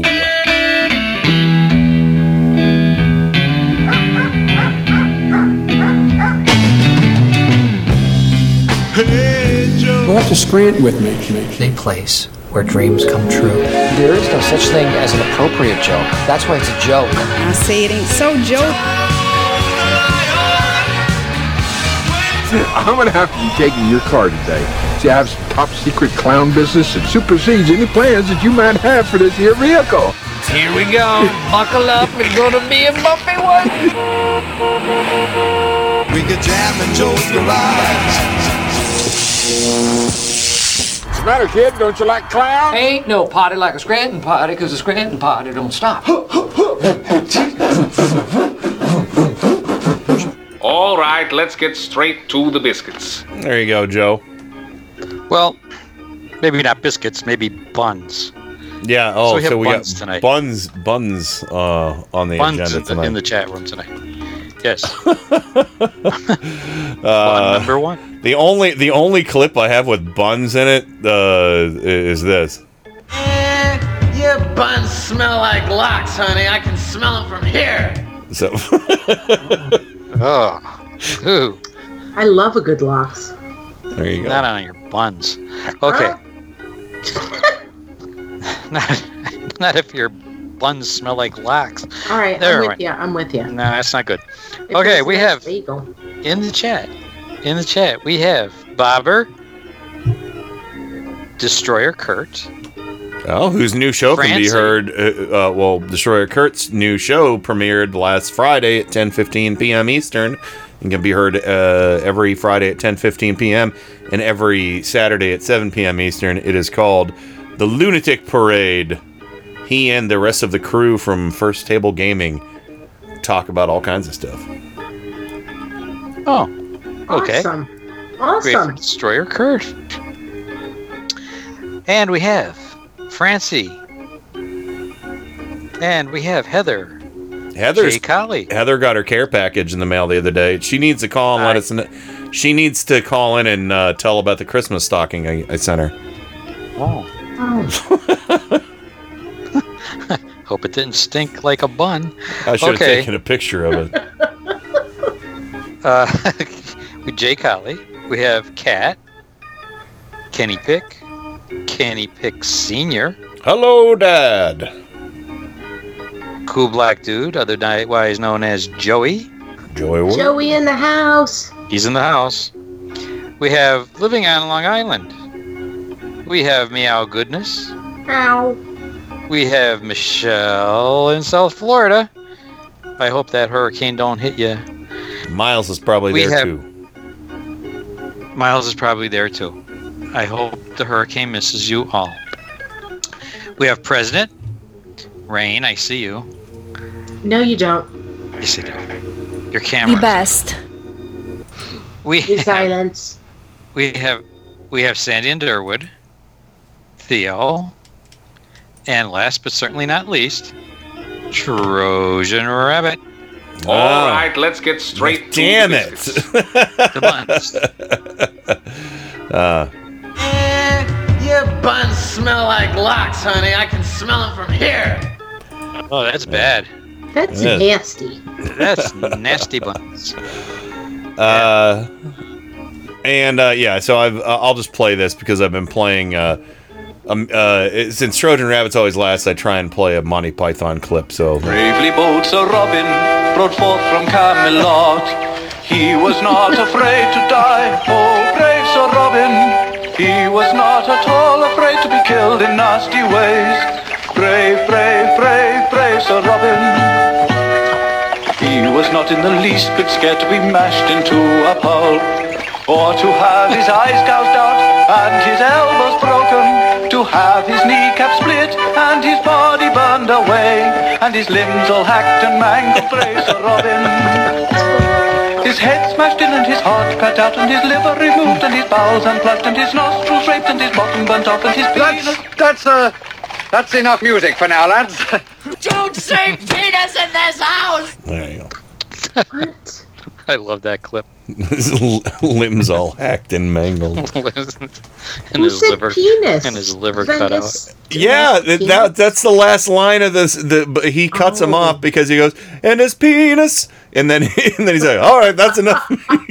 See, every damn time I get so into that tune, I miss that part. Yeah. So, but he cuts him off because they start describing in the song what's going to happen to his penis. Don't say penis in this he's like, house! all right, lads, that's enough music for now. So, At least all right. it didn't end up to be not a meat burger. I don't know if there's any birthdays or not, but let us know in the chat room. But Heather has called in to give us the full report on her magical prize care package that she got for knowing Kenny Pick the best during that last game show night we did. So tell the folks what I sent you. What'd you get? I got the first thing I'm going to tell you about. You're going to die laughing. Justin Bieber Christmas stocking. Yes. No. I found a brand new in a resale shop for $1. I found a brand new Justin Bieber Christmas stocking, like a satin Christmas stocking with like old school Bieber, where he had the hair that swirled around his head like Trump. Yes. Yeah, and it's probably from like 8, 9, 10 years ago. I have no idea how long that little boy's been popular. But I saw it and I was like, Bieber. And I was like, oh my God, this is so fucking tacky and stupid. I need to send it to Heather. You know, and Heather, that is the perfect, if you ever do a white elephant gift exchange with people, that has to be your present for it. Yeah. So, I almost regret not keeping it. My boyfriend likes a bobblehead. Oh, yeah. That was a donation that I've been sitting on for a while from Kenny Pick Sr. It was a Thomas Jefferson bobblehead. That is really cool. And also, he contributed. I didn't know your size or anything. That was the only size I had in the. There was a Vote Union T-shirt or something. That was also a contribution from Kenny Pick Sr. Again, I've been sitting on all this prize stuff. The last batch of stuff last year, I think I finally gave away all the Lassie stuff that Joe graciously donated. So yeah, I was getting to our next wave of stuff, and from Francie there was a little Ewok from. Yeah. Yeah, that Francie gave that to me at Bob and Rain's party. So I'm still sitting on some other little goodies that Francie gave me to pass out as prizes, but I thought the little Ewok would go your way. Oh, that was too cute.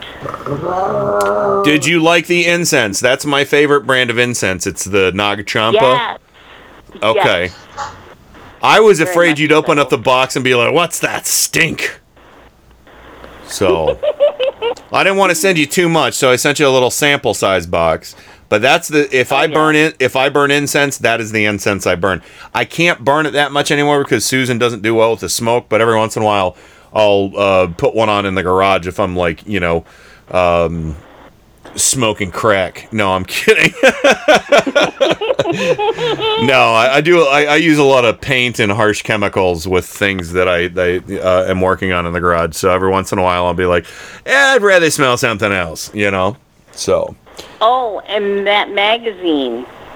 Oh, the what was it, Hustler?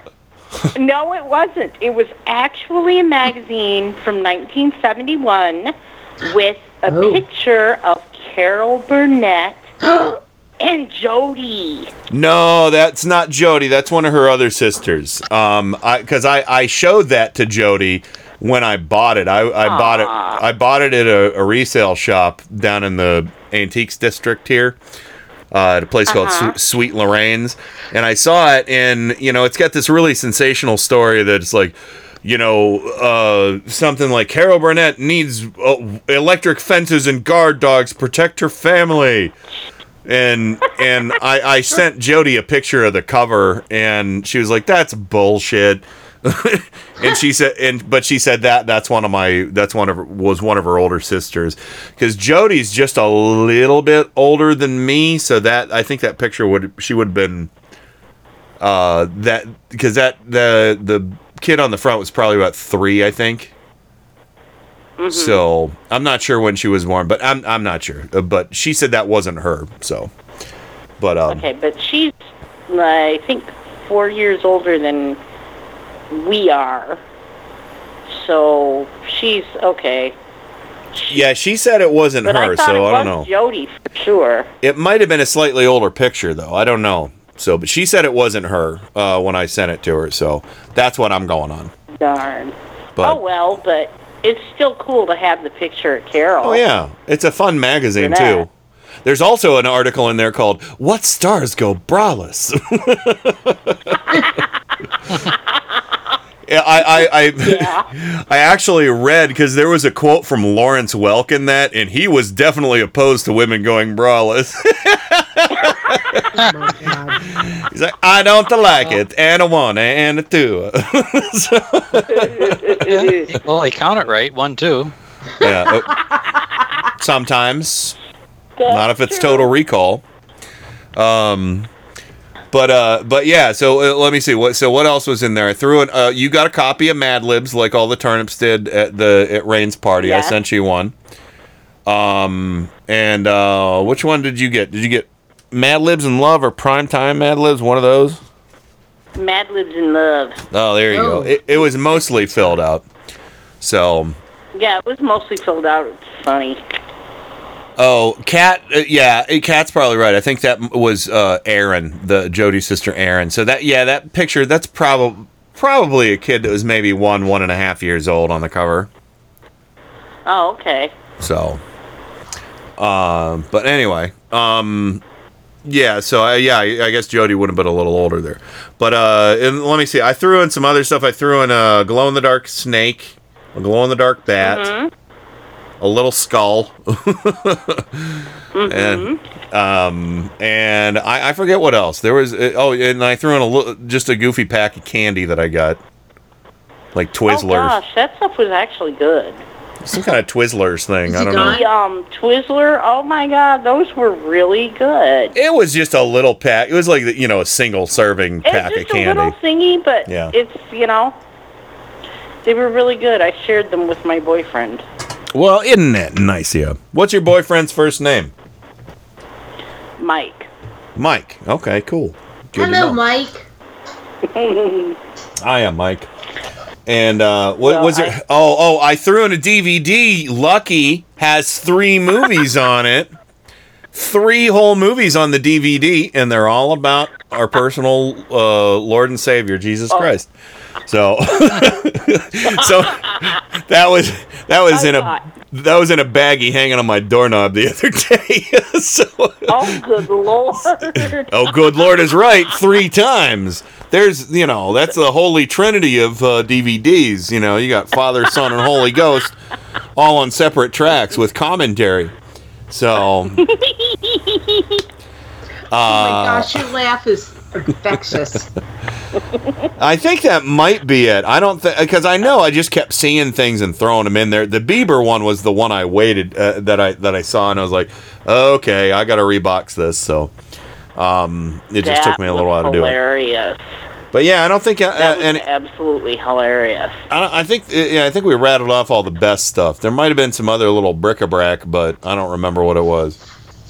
Mm-hmm. So, but yeah, are you happy? Was it a nice surprise of junk? Yeah. Junk.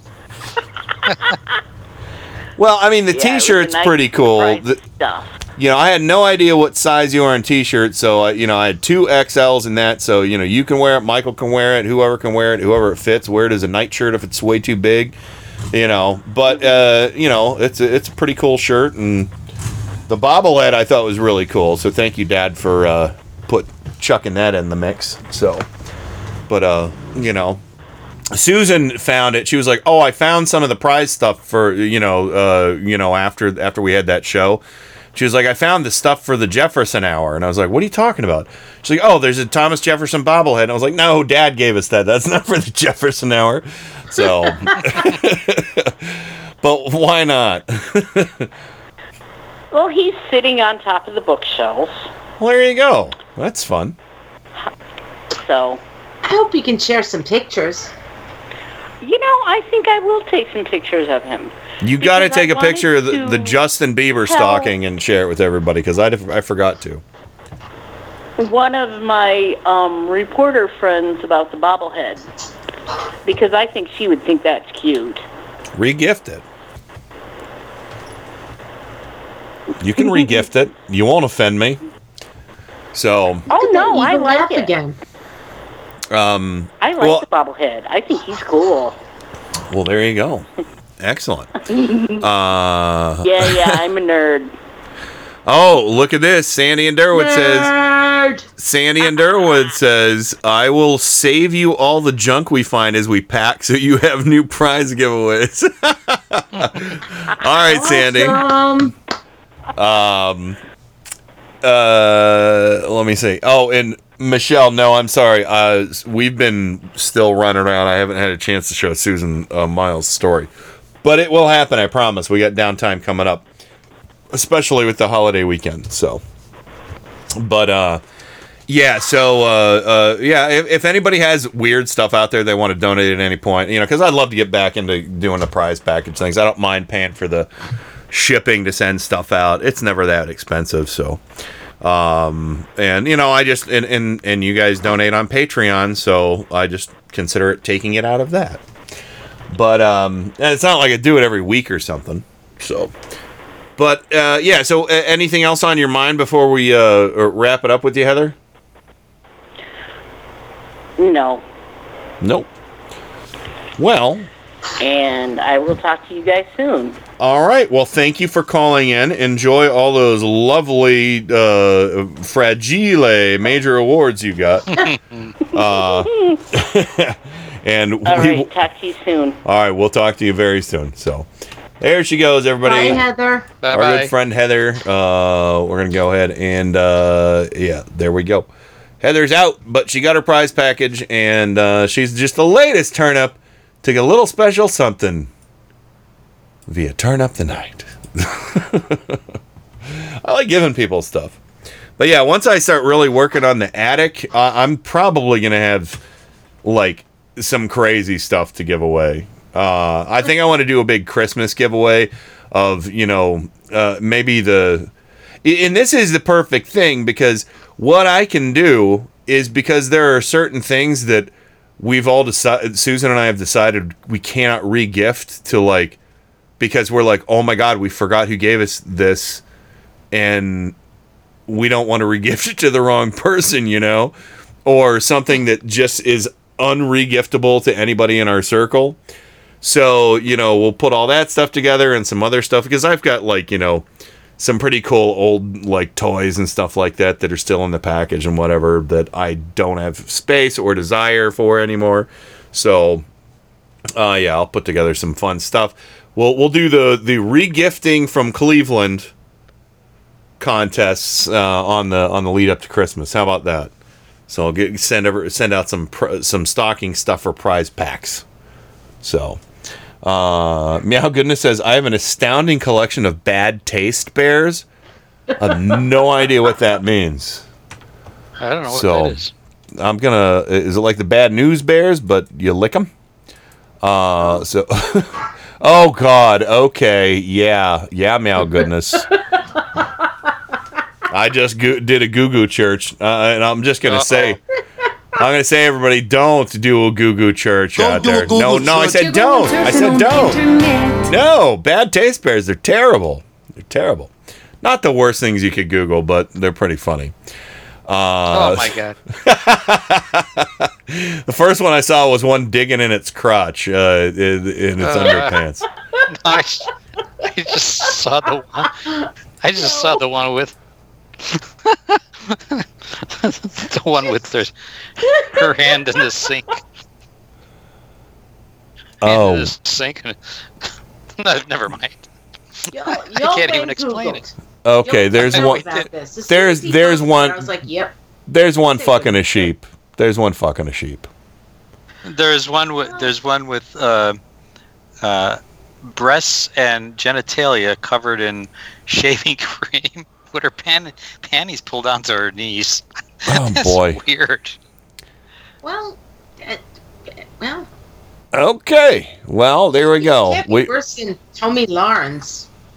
Oh, there's a chest burster one. There's like a xenomorph popping out of the chest of one. That's kind of cute. There's another one. Two playing Twister. Oh, there's that are doing it doggy style. Oh my God! There's a human centipede one. Jesus Christ, Meow! What the hell did you do? Oh Where no! did he find this stuff? Oh, he didn't find it. He told you. He has No, the that's what I mean. Oh, he saying- has these collectibles. Wow. There's a website. Oh, Rain found it. So, all right. I might have to get the human centipede one to give away for Christmas. Anyway, it's called the Munch Bunch. Oh my God. The munch. The human centipede one is called the Munch Bunch. Oh my God. They're biting each other's ass as they walk. That's good. No, their lips are sewn to one another's buttholes. That's what Human Centipede the movie's about. Oh, ooh. Did I just inform you guys spoiler alert, Human Centipede is about a mad scientist who stitches people's lips to other people's anuses and then makes them eat and makes the first one eat and then, I'm not going to Google that. You know what? That sounds like Trump's attorney general. It's kind of like his whole cabinet, really. It's the Human Centipede administration. Yep. So with Shark Boy General in the lead. So anyway, let's go ahead and go to the break. Thank you for that. You made my voice crack, Meow. Let's go to the break. I just saw Bad Taste Bears. All right. Change. All right, we're going to the break. We'll be right back. Oh, man. Yeah, that's right. I am doing it right now. Okay, yeah, never mind. Turn up the night with Kenny Pick. Boy, that's getting to be a pain in the ass, isn't it? What kind of radio station is this? KennyPick.com. Nabadabad. Nabadabad. Nabadabad.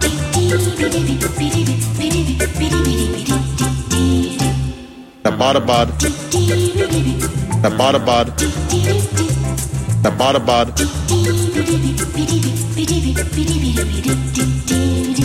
And now, on with the show. We got lumps of it around the back.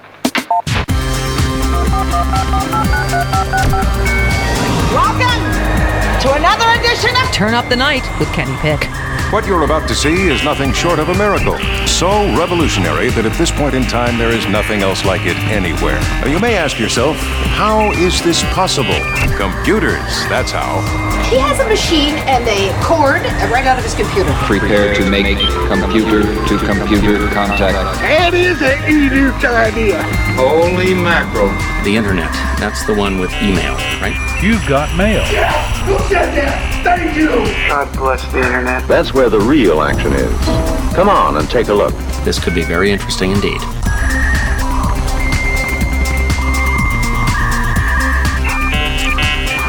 Well, hi, everybody. Welcome back to the Tuesday edition of Turn Up the Night with Kenny Pick, broadcasting live on IndieMediaWeekly.com, worldwide radio for humans. Still working on that music license thing. We'll see what happens. I'm kind of pissed off I never got a phone call back from Live 365, so I guess I'm going to have to do it the hard way via email. They want me to sign up for an account and then just be like, okay, do it. And I'm like, no, I need to fucking talk to somebody. So, anyway, this show, the sponsor is not Bad Taste Bears. Although, a boy can dream. Of course, welcome back, Joe Santorsa, Scranton, Pennsylvania, the Electric City. Did I just teach you about what the movie Human Centipede was all about? Yes, you did. Yes, you did. Wow. Okay. And it isn't a pretty picture. I'll tell you that. No. So. Yeah. No. Yeah. This segment is brought to you by Greenland. We are for sale. Maybe not. Yeah. Oh, you see, Tehran Tom chimed in on that today. Well, it's a great idea. Yeah. Herp. Yeah, it was my idea. He's taking the bullet for Donnie. Fuck. There was an article in the Washington Post, or one of them, that says, "Why don't you people stop making up stuff to cover up for his insanity?" Just stop making shit up. Like every time he says something really like stupid or insane, they go on Google and try to figure out who said this before. Yeah. Like, Truman tried to buy Greenland. Well, and it was a bad idea then. And where did that go?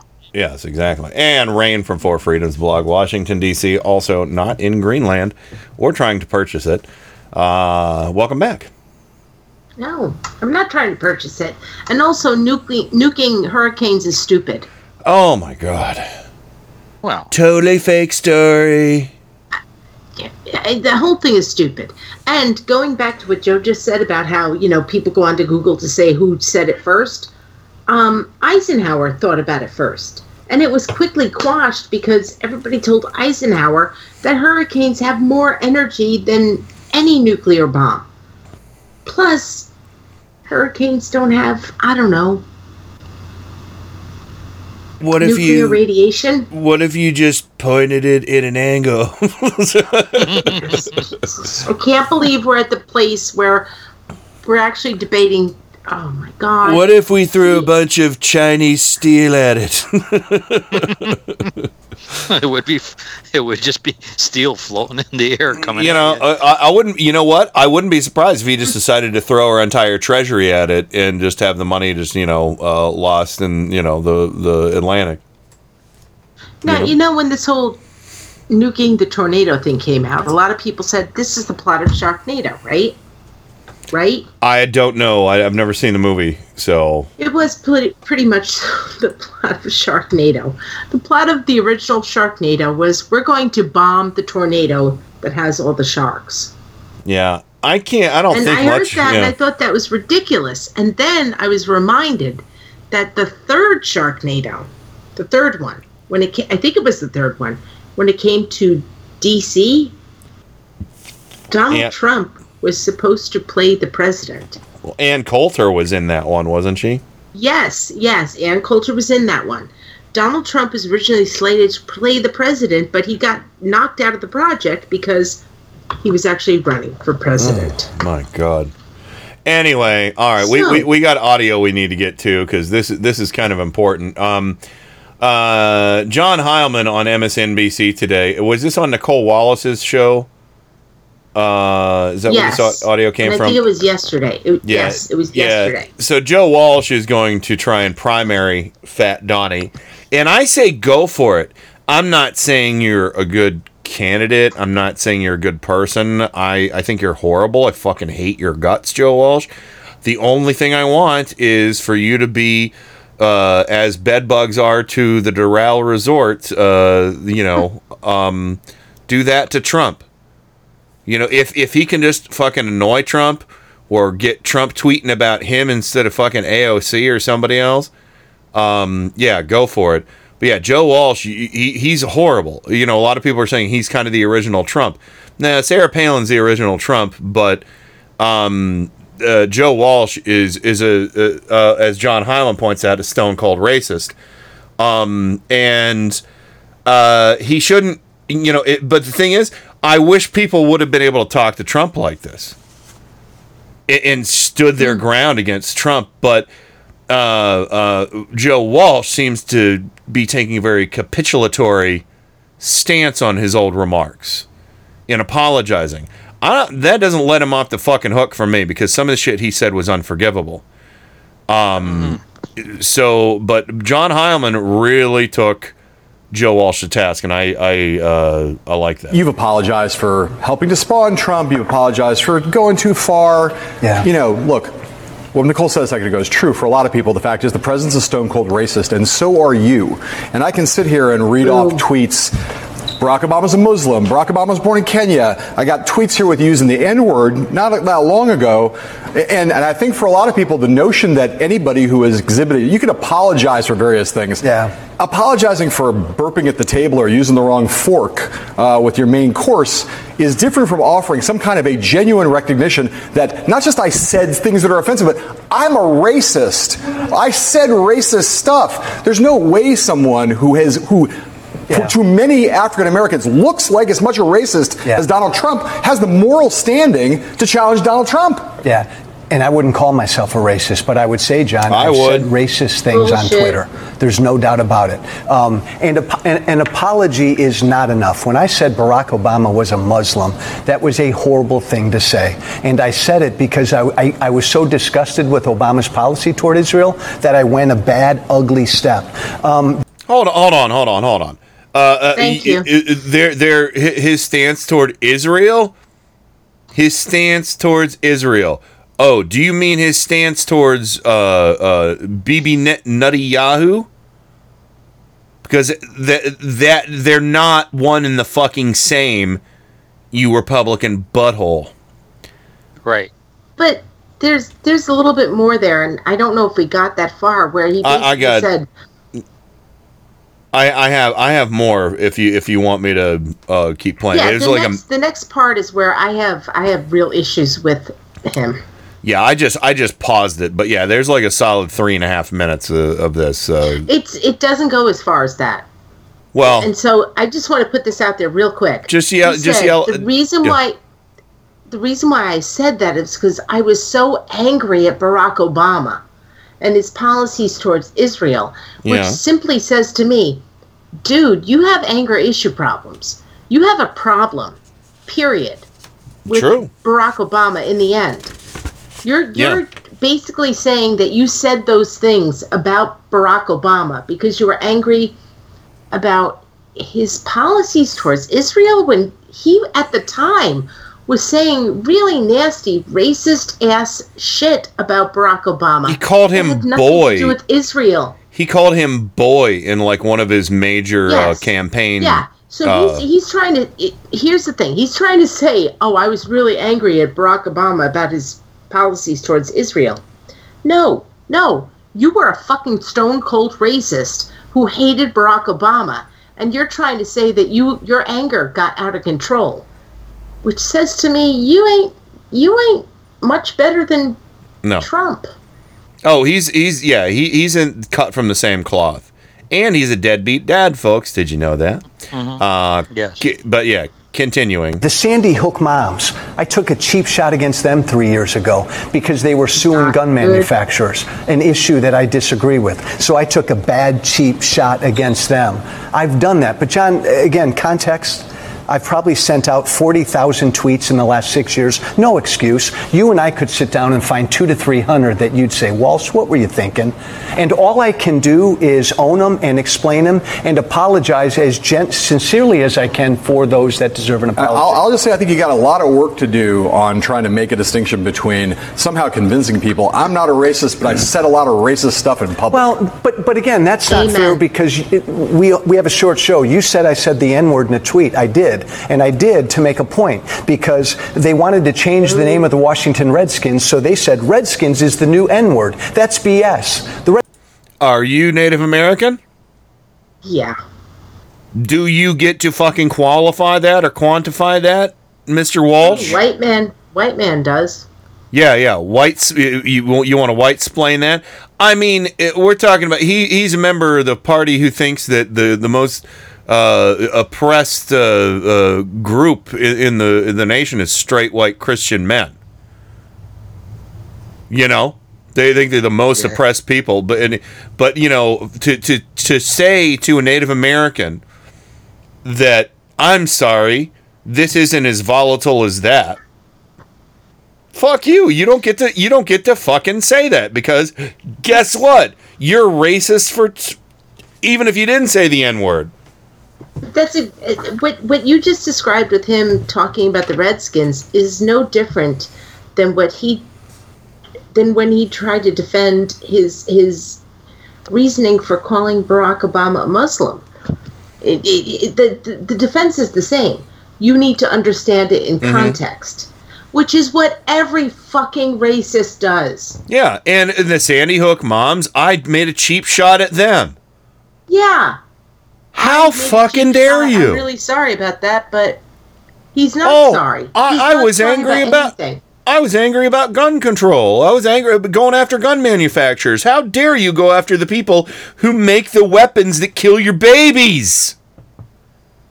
Yeah, so he was angry about things, and he feels like it's okay to go after people, real human beings, and go after them personally because he's angry, which says to me, maybe Joe Walsh has an anger problem.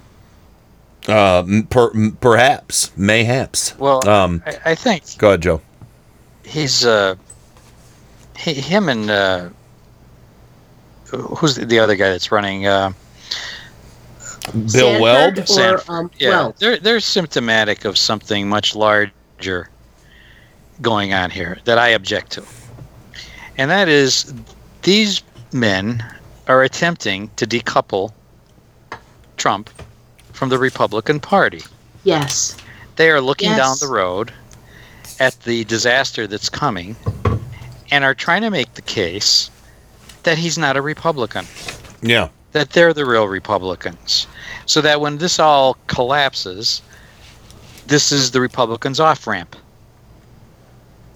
And I object to any attempt to decouple the Republican Party from Donald Trump. The Republican Party is Joe Walsh, is Mark Sanford, is Donald Trump. They are all one and the same. There's no decoupling this. Trumpism will forever be the stain on the Republican Party. And let's not let them get away with this. They're all racist deadbeat dads hiking the Appalachian Trail. I got to tell you, I mean, when I heard that interview from Deadline White House, and I heard another one, I think earlier in the day, yesterday or the day before, from, I can't remember the other host, who called him out equally. You're right, you're completely right.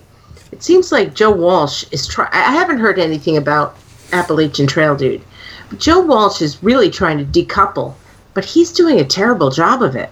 Oh, yeah. He really is doing a terrible job of it. No, he's a terrible person.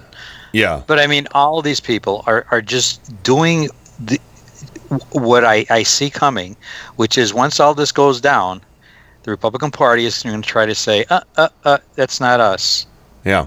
They're going to try to decouple from this man, and we cannot let them get away with this. Well, let's hear the last bit, because he took quite the drubbing from John Heilman, and we got like 40 more seconds of it here. Redskins doesn't equate with the N-word. The N-word has a unique, ugly history in this country. To make that point, I wrote down the N-word in a tweet to make the point that it's not nearly what the word Redskins is. But you get that in combination with calling the president Muslim, saying that he was born in Kenya, et cetera, that this paints a little bit of a picture here that makes people doubt, again, your moral standing to take on someone whose primary, or at least one of his primary moral failings is his racism, right? Yeah, and I don't know. Look, here's the thing, and John, maybe you and I disagree with this, and I never did get into the birther stuff. I said Obama was a Muslim. Yeah, I'll get bullshit. down on my knees because that was a horrible thing to say. I don't think Trump's a racist. All Trump cares about is himself. I mean, he'll throw out racist stuff, bigoted stuff. If you help him, that's all he cares about.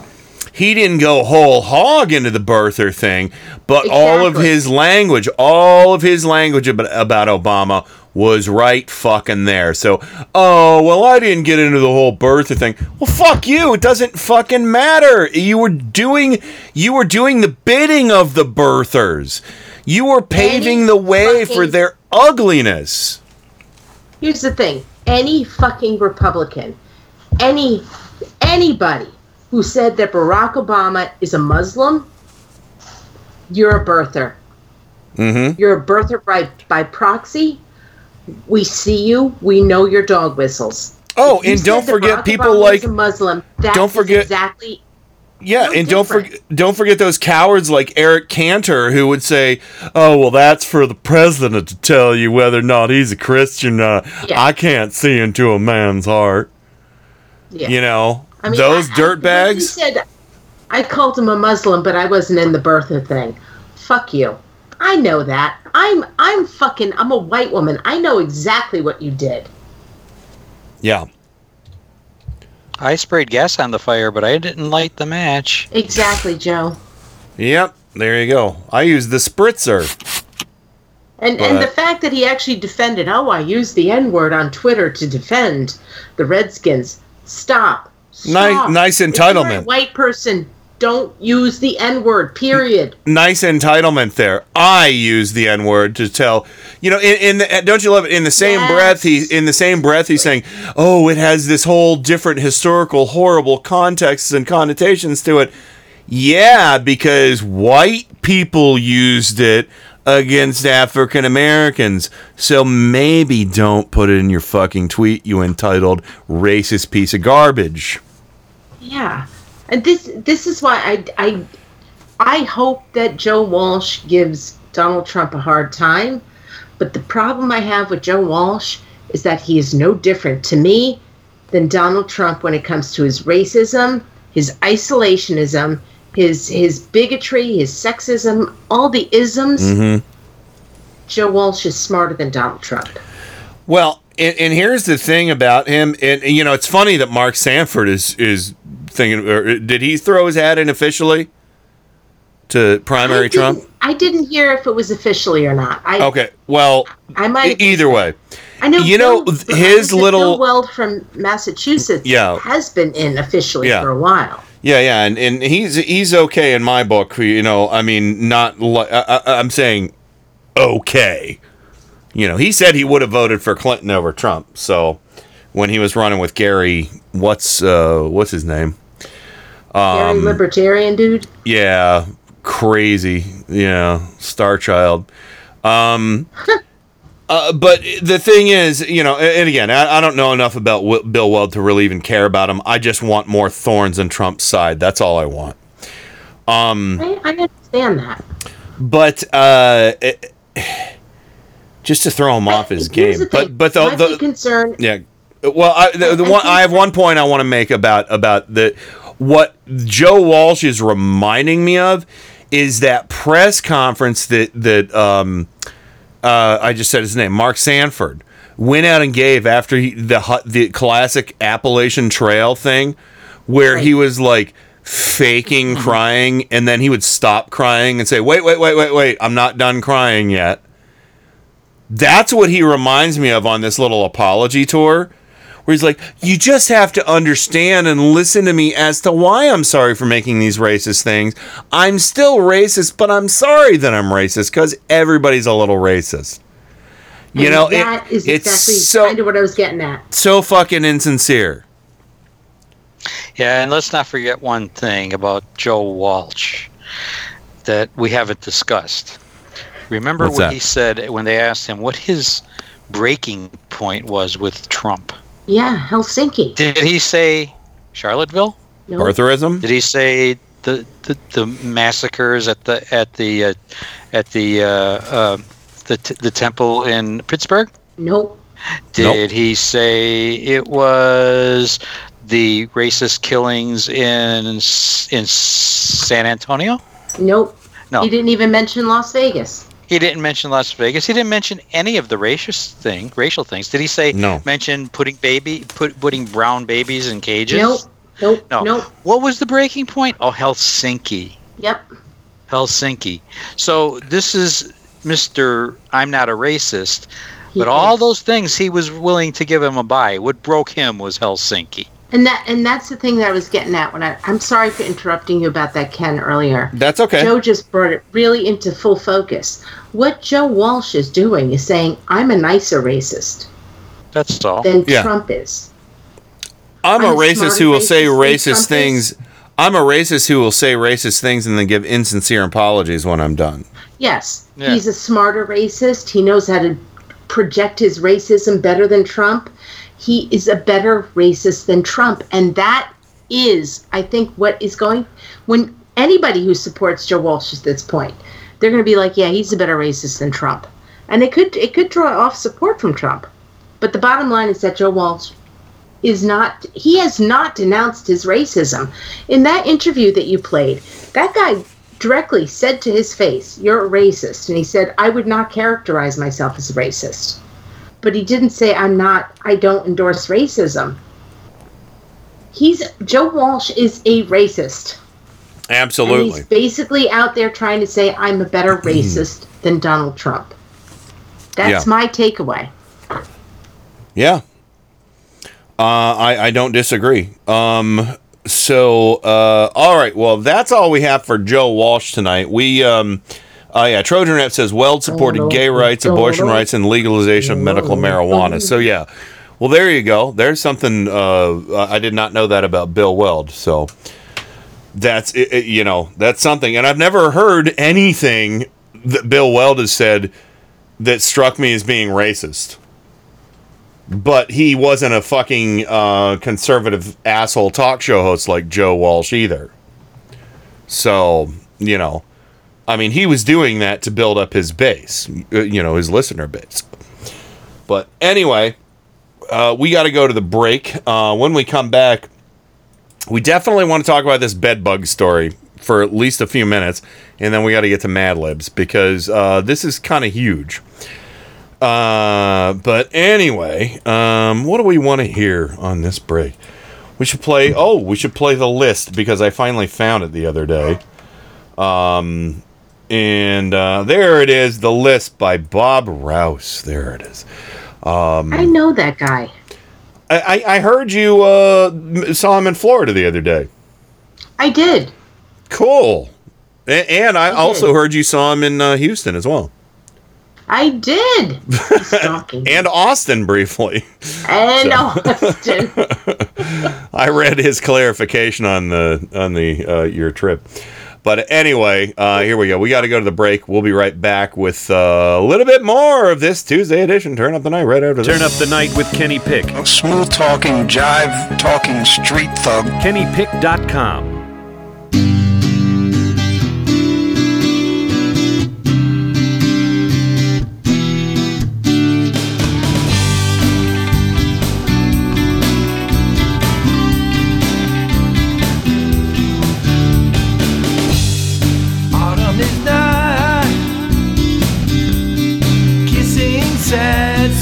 Summer goodbye. In her mind, she's far away.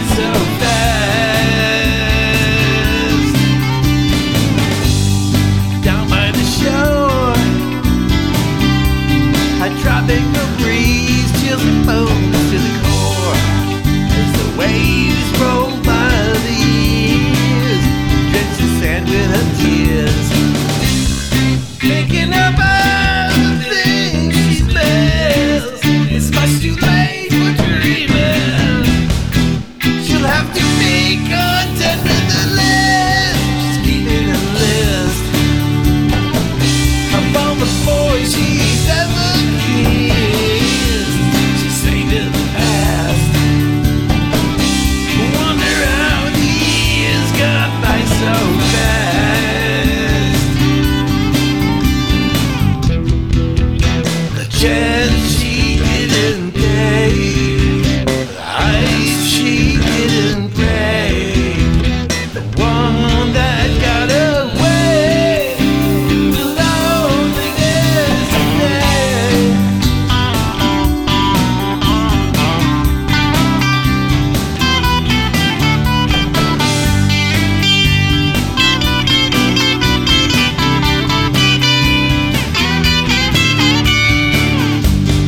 Cooking for one. Doesn't matter if the egg yolks run.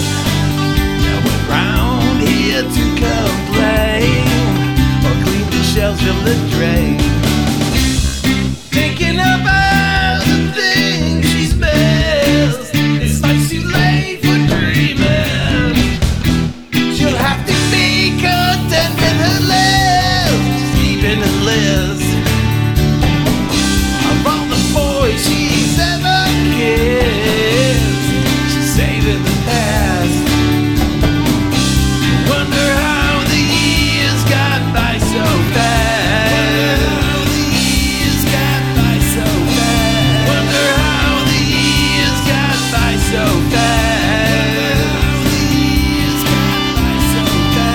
Wonder how the years got by so fast. Wonder how the years got by so fast.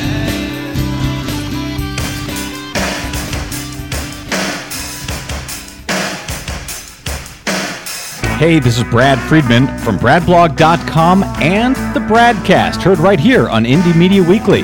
Thanks for supporting truly independent media, right here on Indie Media Weekly.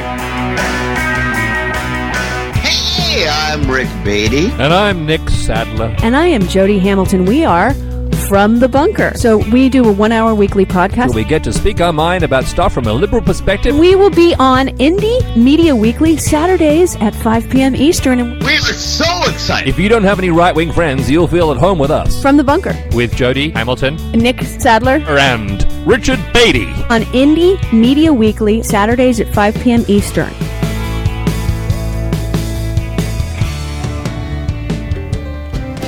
Hi, I'm Tim Corrimal, host of The Tim Corrimal Show. And I'm Joe Santorsa, co-host and head mechanic of the Clown Car Garage. Each week, our guests join a roundtable discussion of the political news of the week and peek into the GOP circus tent. And of course, no circus is complete without clowns. And each week, I inspect the clown car to see what obnoxious fumes they have been spreading all around the country. So join us each week. Admission is free, but just one word of caution. If you see the GOP clown car, get out of the way. They're terrible drivers. Hey, Joe, what was that? I think we just lost another clown car. Tune in for the Tim Corrimal Show on Indie Media Weekly Radio, Mondays and Wednesdays at 8:30 a.m. Eastern, right here on Indie Media Weekly Radio. IndieMediaWeekly.com. Extraterrestrial radio, all the power without the tower.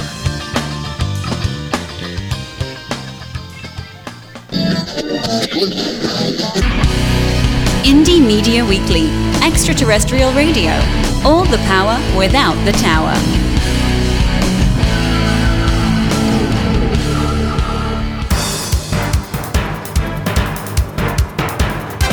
Turn Up the Night with Kenny Pick. Where is it that you're from? Cleveland. Cleveland. Like Erie. Erie. What was once the mistake by the lake is now the roar by the shore. I'm rapidly becoming a big underground success in this town. Cleveland has taken its honored place in the building of America. Thank you, Cleveland! Yeah! All right, welcome back to the final segment of this Tuesday edition of Turn Up the Night with Kenny Pick, broadcasting live on IndieMediaWeekly.com worldwide. This is one of our last shows of the month, folks. It's going to be September. Believe it or not. Ugh. So, yeah. Ugh. Yeah. So, and, well, of course, that grunt, that disgusted grunt you just heard, was Joe Santorsa, Scranton, Pennsylvania, the Electric City. Are you ready for fall? Grunt. Yeah, I guess. Wasn't a grunt. It was a more. Was it a guffaw? Was it a grunt? Was it a? It was a half grunt, half guffaw. A retch. You know, yeah, like, oh, jeez, what happened to summer? I don't know, but you know, what happens after the boys of summer have gone? Well, then there's the boys of fall. Oh, okay, makes sense in a seasonal way. Yeah. Yeah. All right. So Rain from For Freedom's blog, Washington D.C., the Beltway Bureau, the Bubble. We need to talk about something, and of course, welcome back, Rain. Thank you. By the way, the boys of summer saw a Deadhead sticker on a Cadillac. Oh, okay, yeah. So I couldn't remember the the lyrics. I just was thinking of the boys of summer. Don Henley, right? Yeah, that's right. Yeah, so that's a good song. Summer's not done until mid-September, guys. Yeah. You know, I believe Don Henley had some songs on the Miami Vice soundtrack as well as Phil Collins.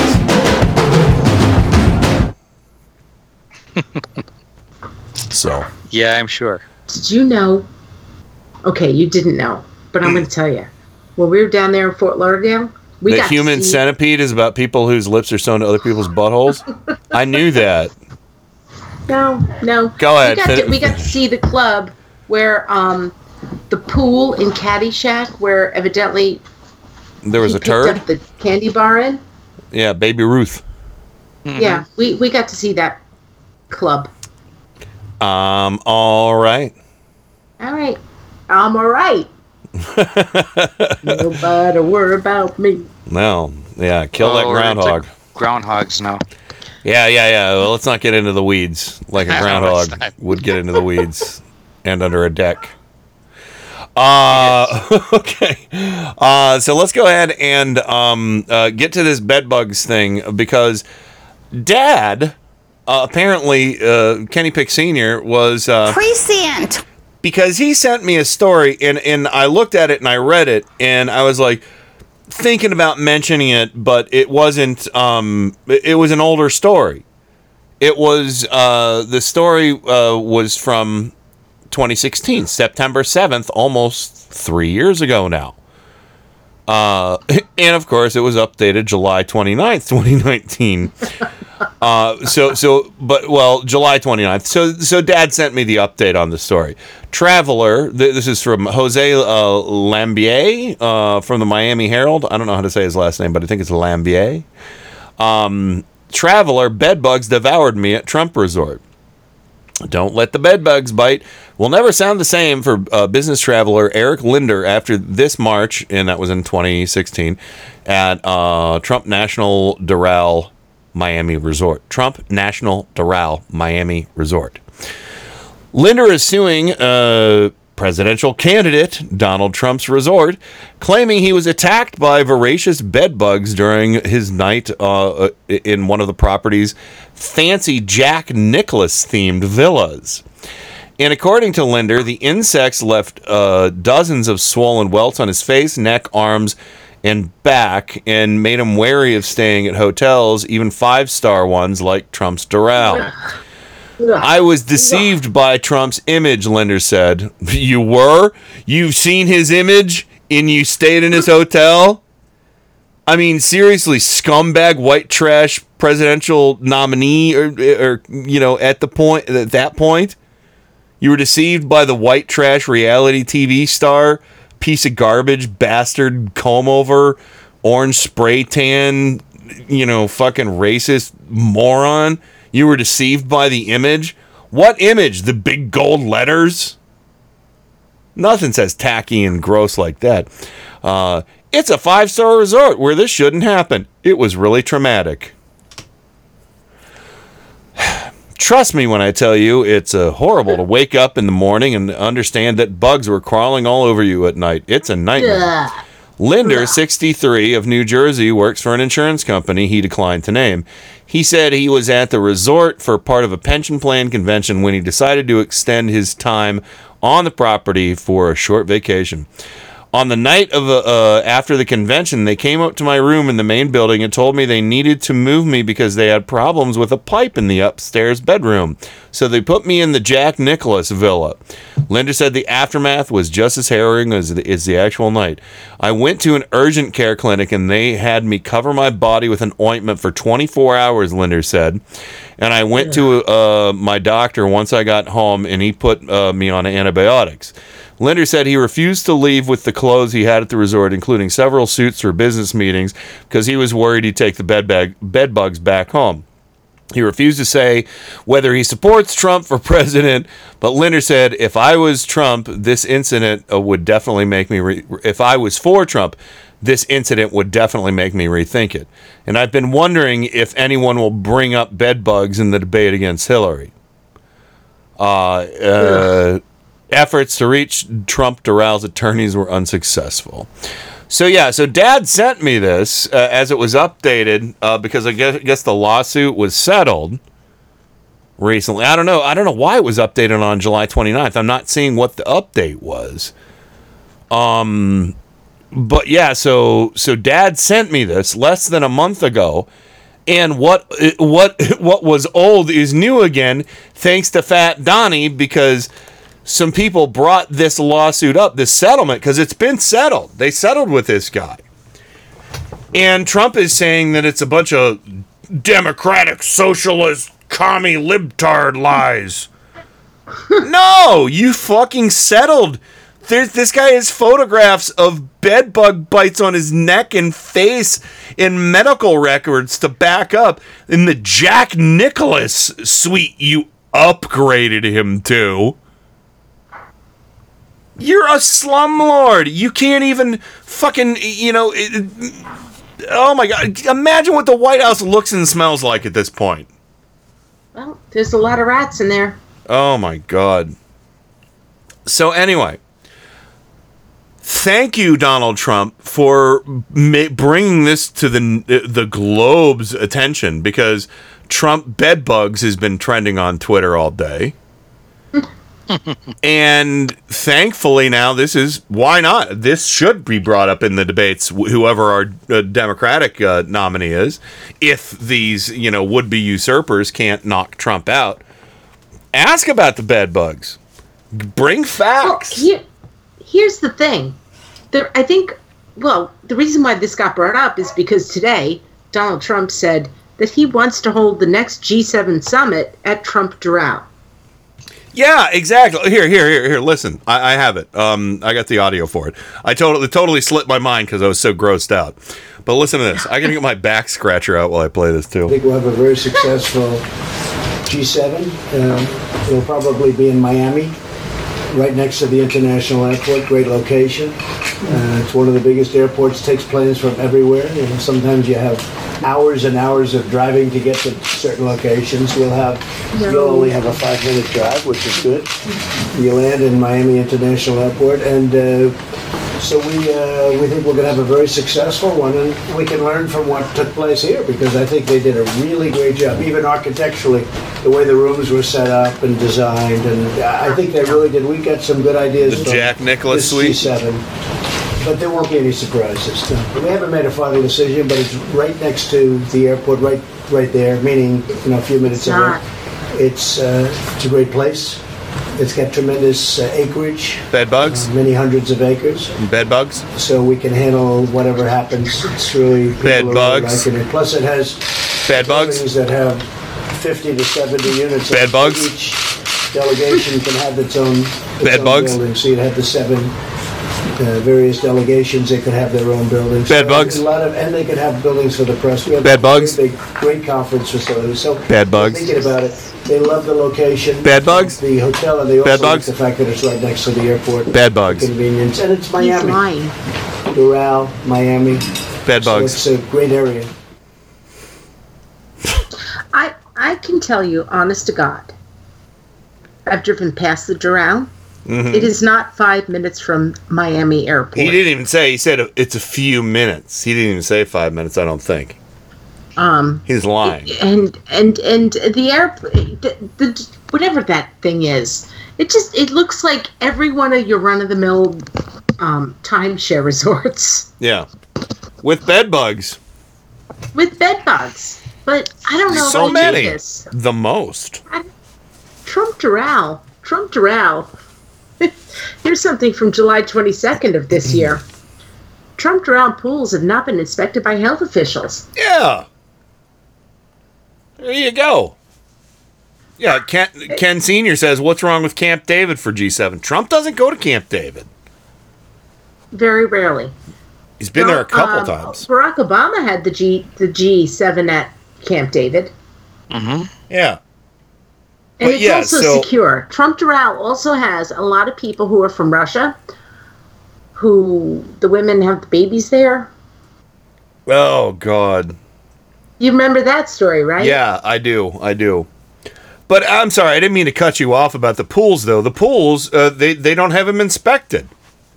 They don't have them inspected, which means people pee in them.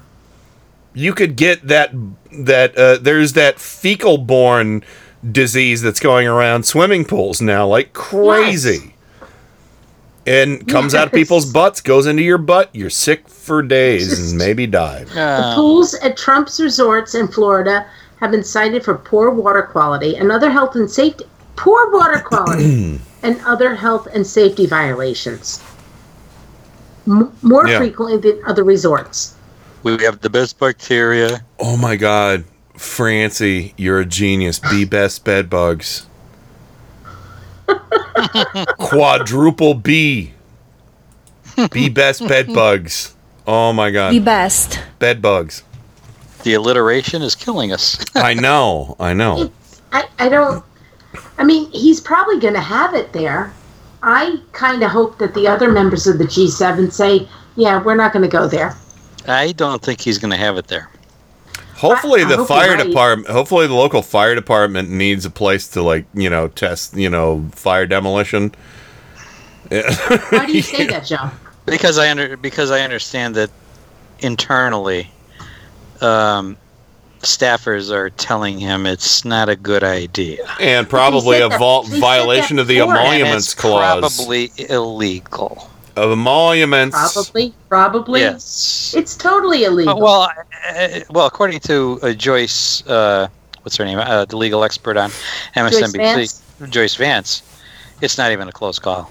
It's a definite direct violation of the emoluments clause to bring somebody, to bring those foreign visitors to pay to stay at a place for this meeting and pay him to stay there.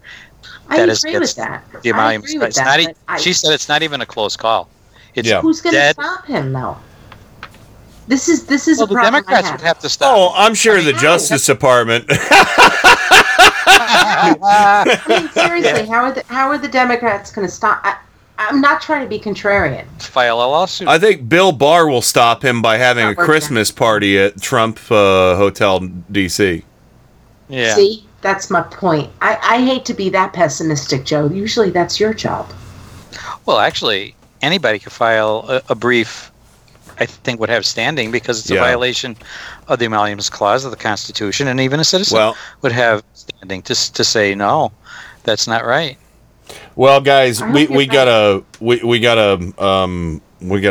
to Mad Libs, so Mad Cons, as it were. But yeah, we'll have more on this story on Friday because this isn't going away. Kind of like a bed bug infestation. Yeah.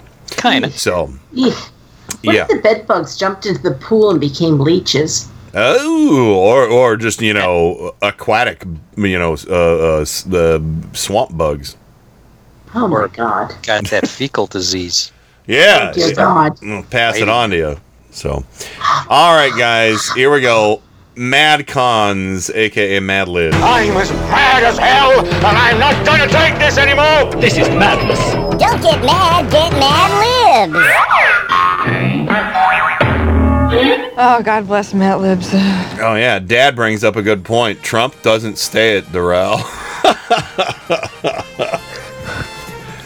Wanted to have it at the winter fucking shite house. Magalago. Anyway. Well, we all know, based on the Waypost reporting, that Doral is one of his sites that has the funding. It's 69% below what it used to earn. It's losing money. Hemorrhaging, as it were. All right, Bigley. Okay, here we go. I need a verb ending in ing, Joe. Fucking. No. All right. Rain, I need the name of a male conservative. Joe Walsh. All right. Life's been good to me so far. Okay, Joe, female conservative. Laura Ingraham. It's been so long since we've discussed the Ingraham. Mm-hmm. For good reason. She's irrelevant. Rain, an exclamation. Irma Gerd. Gersberms. Irma Gerd. Okay, so Irma Gerd. Okay, Joe. Another verb ending in ing. This one's going to be filthy. Shitting. Okay, Rain, I need a number.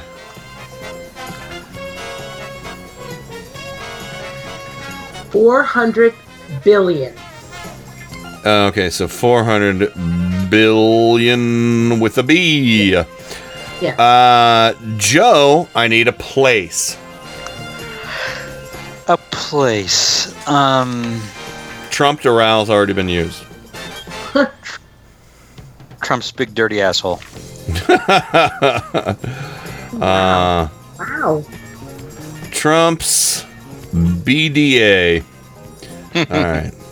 It'll save me some spelling. I don't know what that means.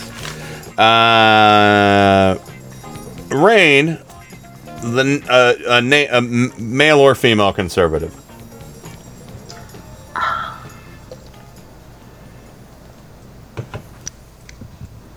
Make it be best answer. Bobby Tree Peeler? Bobby, okay, well, let's just go with that.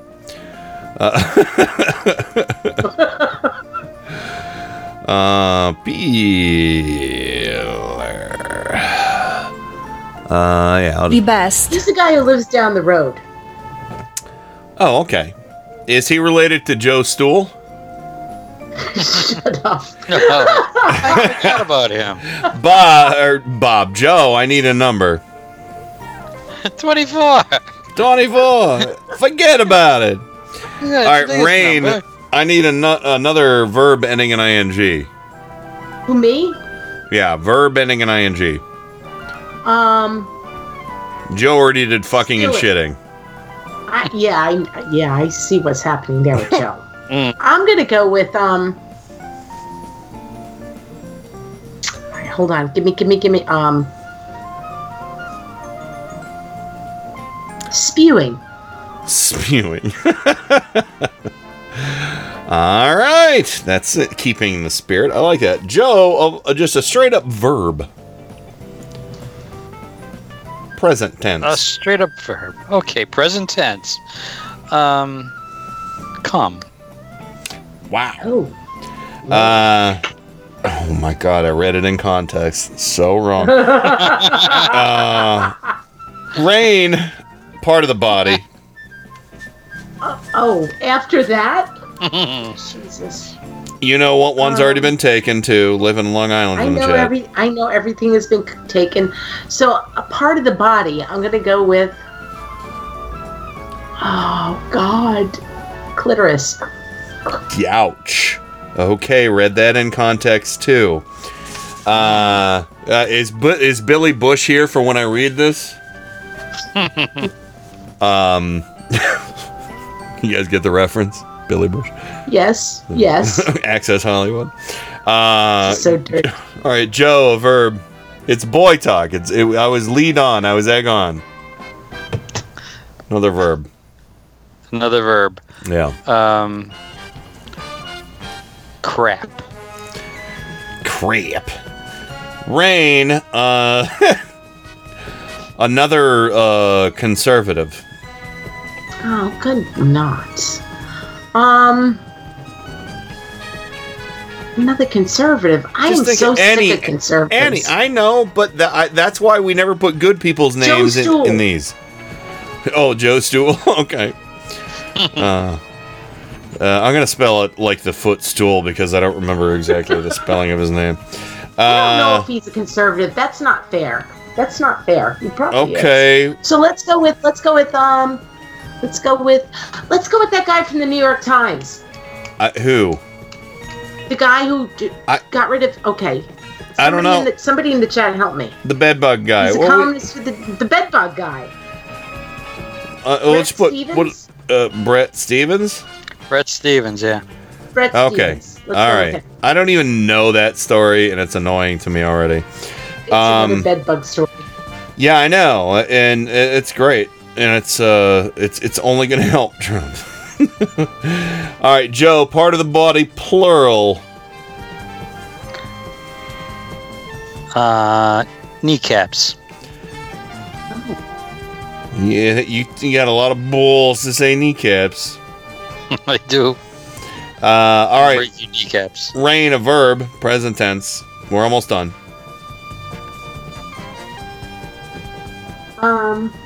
Jog. Jog. Joe, you got the last word. Part of the body. Part of the body. Prostate. Oh. Okay. Fancy. Rest in peace, Charles Koch. Oh, Coke. Coke. David Coke. So, yeah, Coke. Oh, yeah. Yeah. Coke. Diet Coke. He died of prostate cancer, right?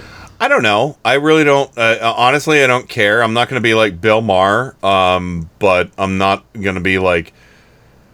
I just don't care. I just don't care. So. Okay. But anyway. Rest in peace. Yeah. Rests in a pile of cash. All right. Here's these are all three from Get the Party Started Mad Libs that I got for $3.50 at Five Below many years ago. Five and Below. Or is it Five Below or Five and Below? Just Five Below. You guys have Five Below in your area? It's not a bad little novelty shop. It's kind of like Spencer Gifts for kids. They just don't have and dirty. Adults like you and I who go there. Yeah, they just don't have dirty, greeting cards. That's where I found my flarp. So, all right, here we go. This one's called Cool Moves. Wow. It's the World of Ice... God damn it. It's the World Ice Fucking Championships, and Joe Walsh and Laura Ingraham are hoping to win a disgusting medal.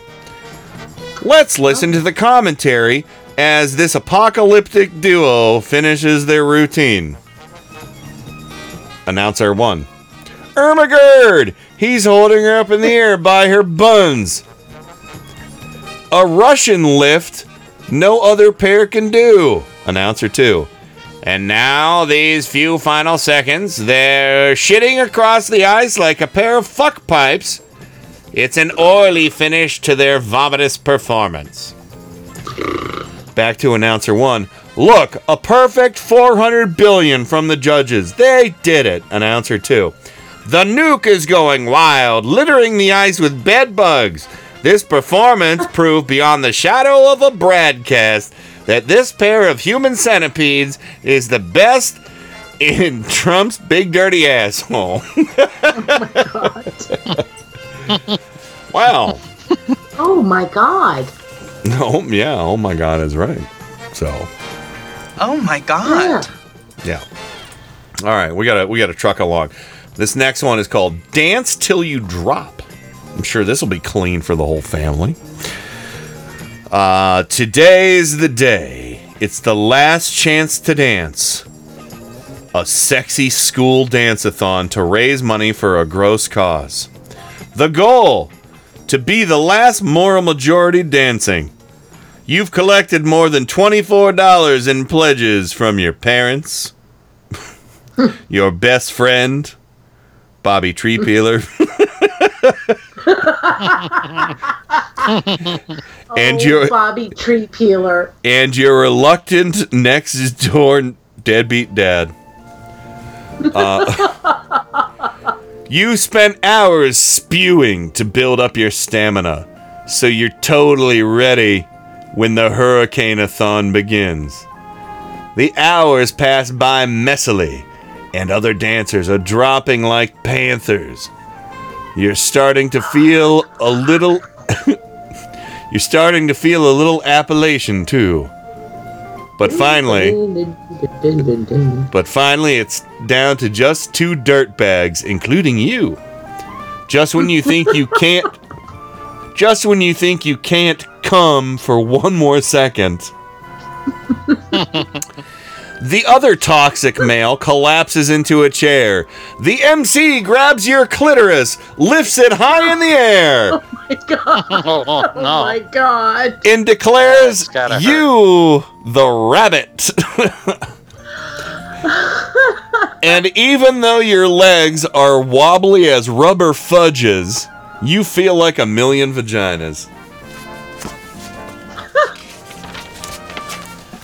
Oh my god, this is filthy. But wait, there's more. Because I did 3 tonight. This one's called Street Beat. You ready for Street Beat, guys? Whenever people walk past the corner of Sorry Avenue and Rubel Street, they immediately stop and crap.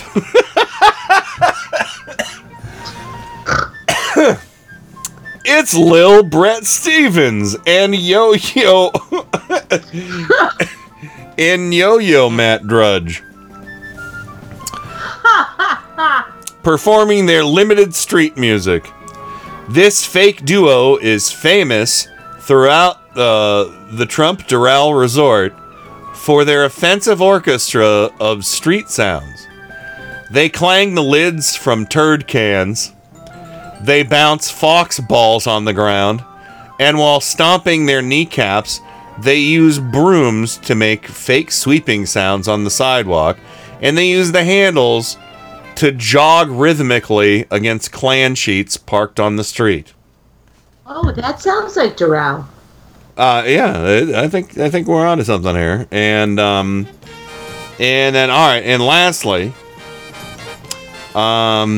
they are having the time of their penises. Don't say penis in this house! And the same goes for the shardy onlookers who shardily clap their prostate at the end of each and every number. So that's right. I got shardy for an adverb and shardily for an adjective, and they all ended up in the same ad-lib. Thanks, guys. So I added the Matt Drudge because I didn't want to inundate too many people with extra names. So anyway, there we go. That's it. It was Yo-Yo Drudge, wasn't it? Yo-Yo Matt Drudge. Yeah. I love that. Yeah. So that's my next band name. I saw it and I was like, I just filled it in because I was like Yo-Yo Ma, and just for some reason Matt Drudge popped in my head and I was like Yo-Yo Ma Matt Drudge. So there it was. Bouncing fox balls, doesn't that hurt the fox? Yes, it does, Jay Colley. Yes, it does. Don't do it. We're not conservatives. We wouldn't do that.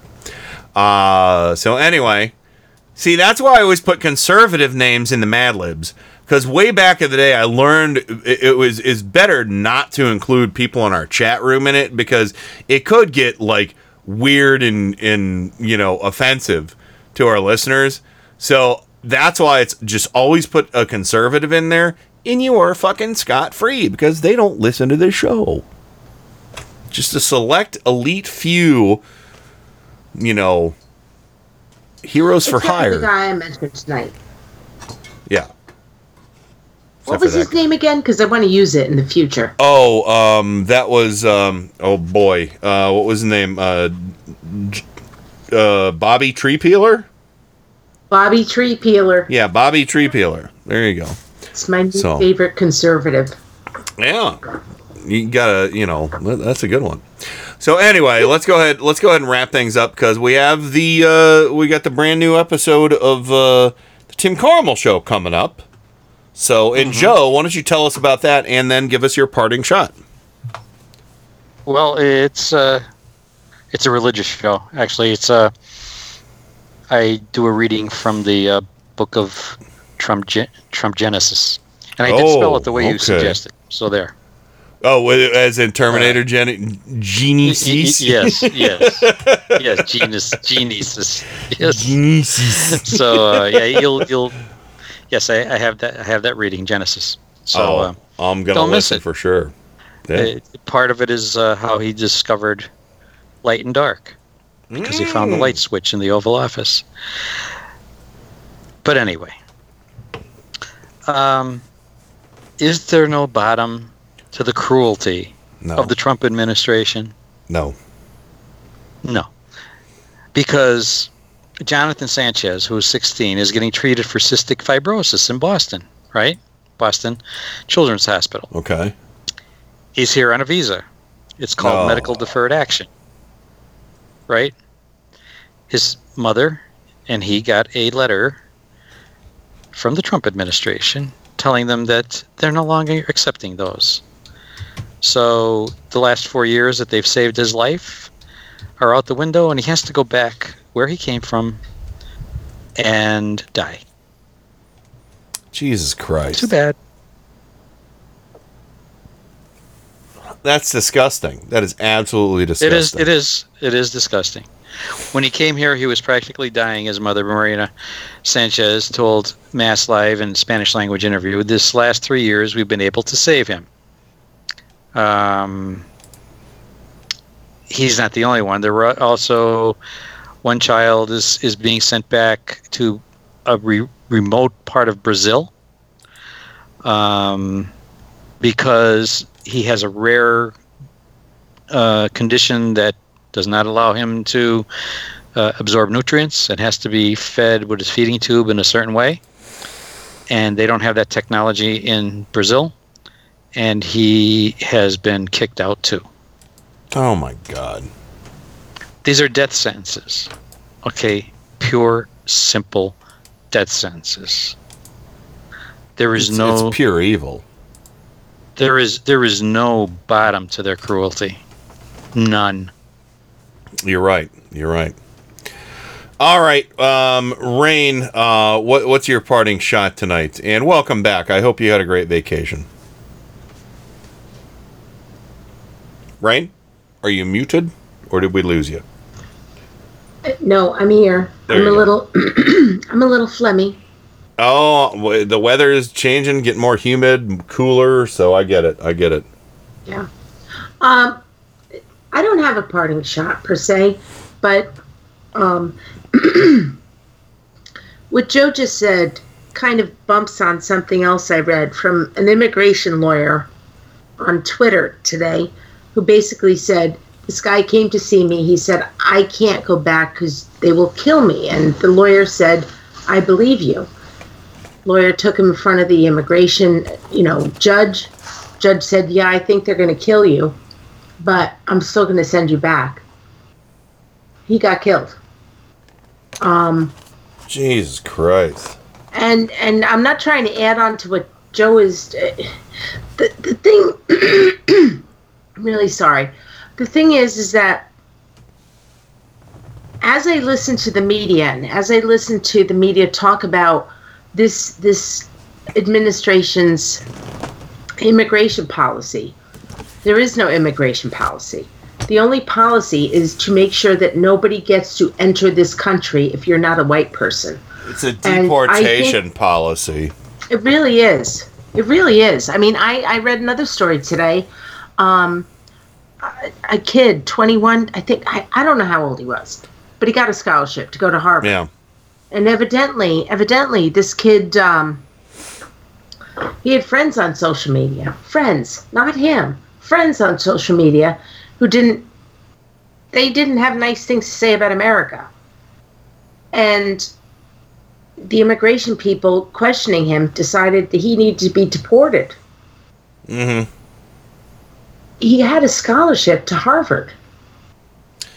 Well, There Trump is no reason. Yeah, Trump didn't have a scholarship to Harvard, so why? No, but why the point bother? is, the person who did this was not even like a mid-level person. It was a low-level person who said, "Let me see your phone. I'm going to go through your entire social media." My whole point is that Trump doesn't fucking care about anybody but himself, and he's not going to appoint people who care, and they're not going to appoint people who care. Yeah, They're all- you we're know. entering a really dangerous place in this country. A really Yep. dangerous place. We did on Inauguration Day. We did on Election Day. We're You know. entering a place where we're isolationists, and we're kicking out people in this country so they can die. Yep. You're right. It's You're a right. terrible parting shot, but well, I feel like we need to wake up. Understood. Well, anyway, we got to wrap things up right now. But yeah, please stick around for the Tim Carmel Show coming up in a couple minutes here. If you're a podcast listener, please try and check us out live every Tuesday and Friday, 7 to 10 p.m. Eastern, right here on IndieMediaWeekly.com or KennyPick.com. At some point, we might be changing things up. Please enjoy the old-time radio that plays when we're not doing one of our regular shows. And also be sure to check out Mike Check Radio every Sunday from 7 to 10 p.m. Eastern. That's a relatively new time slot for that. And then the Lunatic Parade on Fridays at 10:15 p.m. Eastern and Saturdays at 7 p.m. Eastern on Indie Media Weekly. And, of course, all the other fine programs, the broadcast from the bunker, the Jefferson Hour, working on getting new material. But, hey, look at what I just listed up. A lot of good quality stuff there. So, everybody have a great week. We'll talk to everybody on Friday, and be good to one another, and watch out for this recession that's headed our way. That's it. Over and out. Rock and roll. God bless America. Time for go to bed. I'm finished. Goodbye.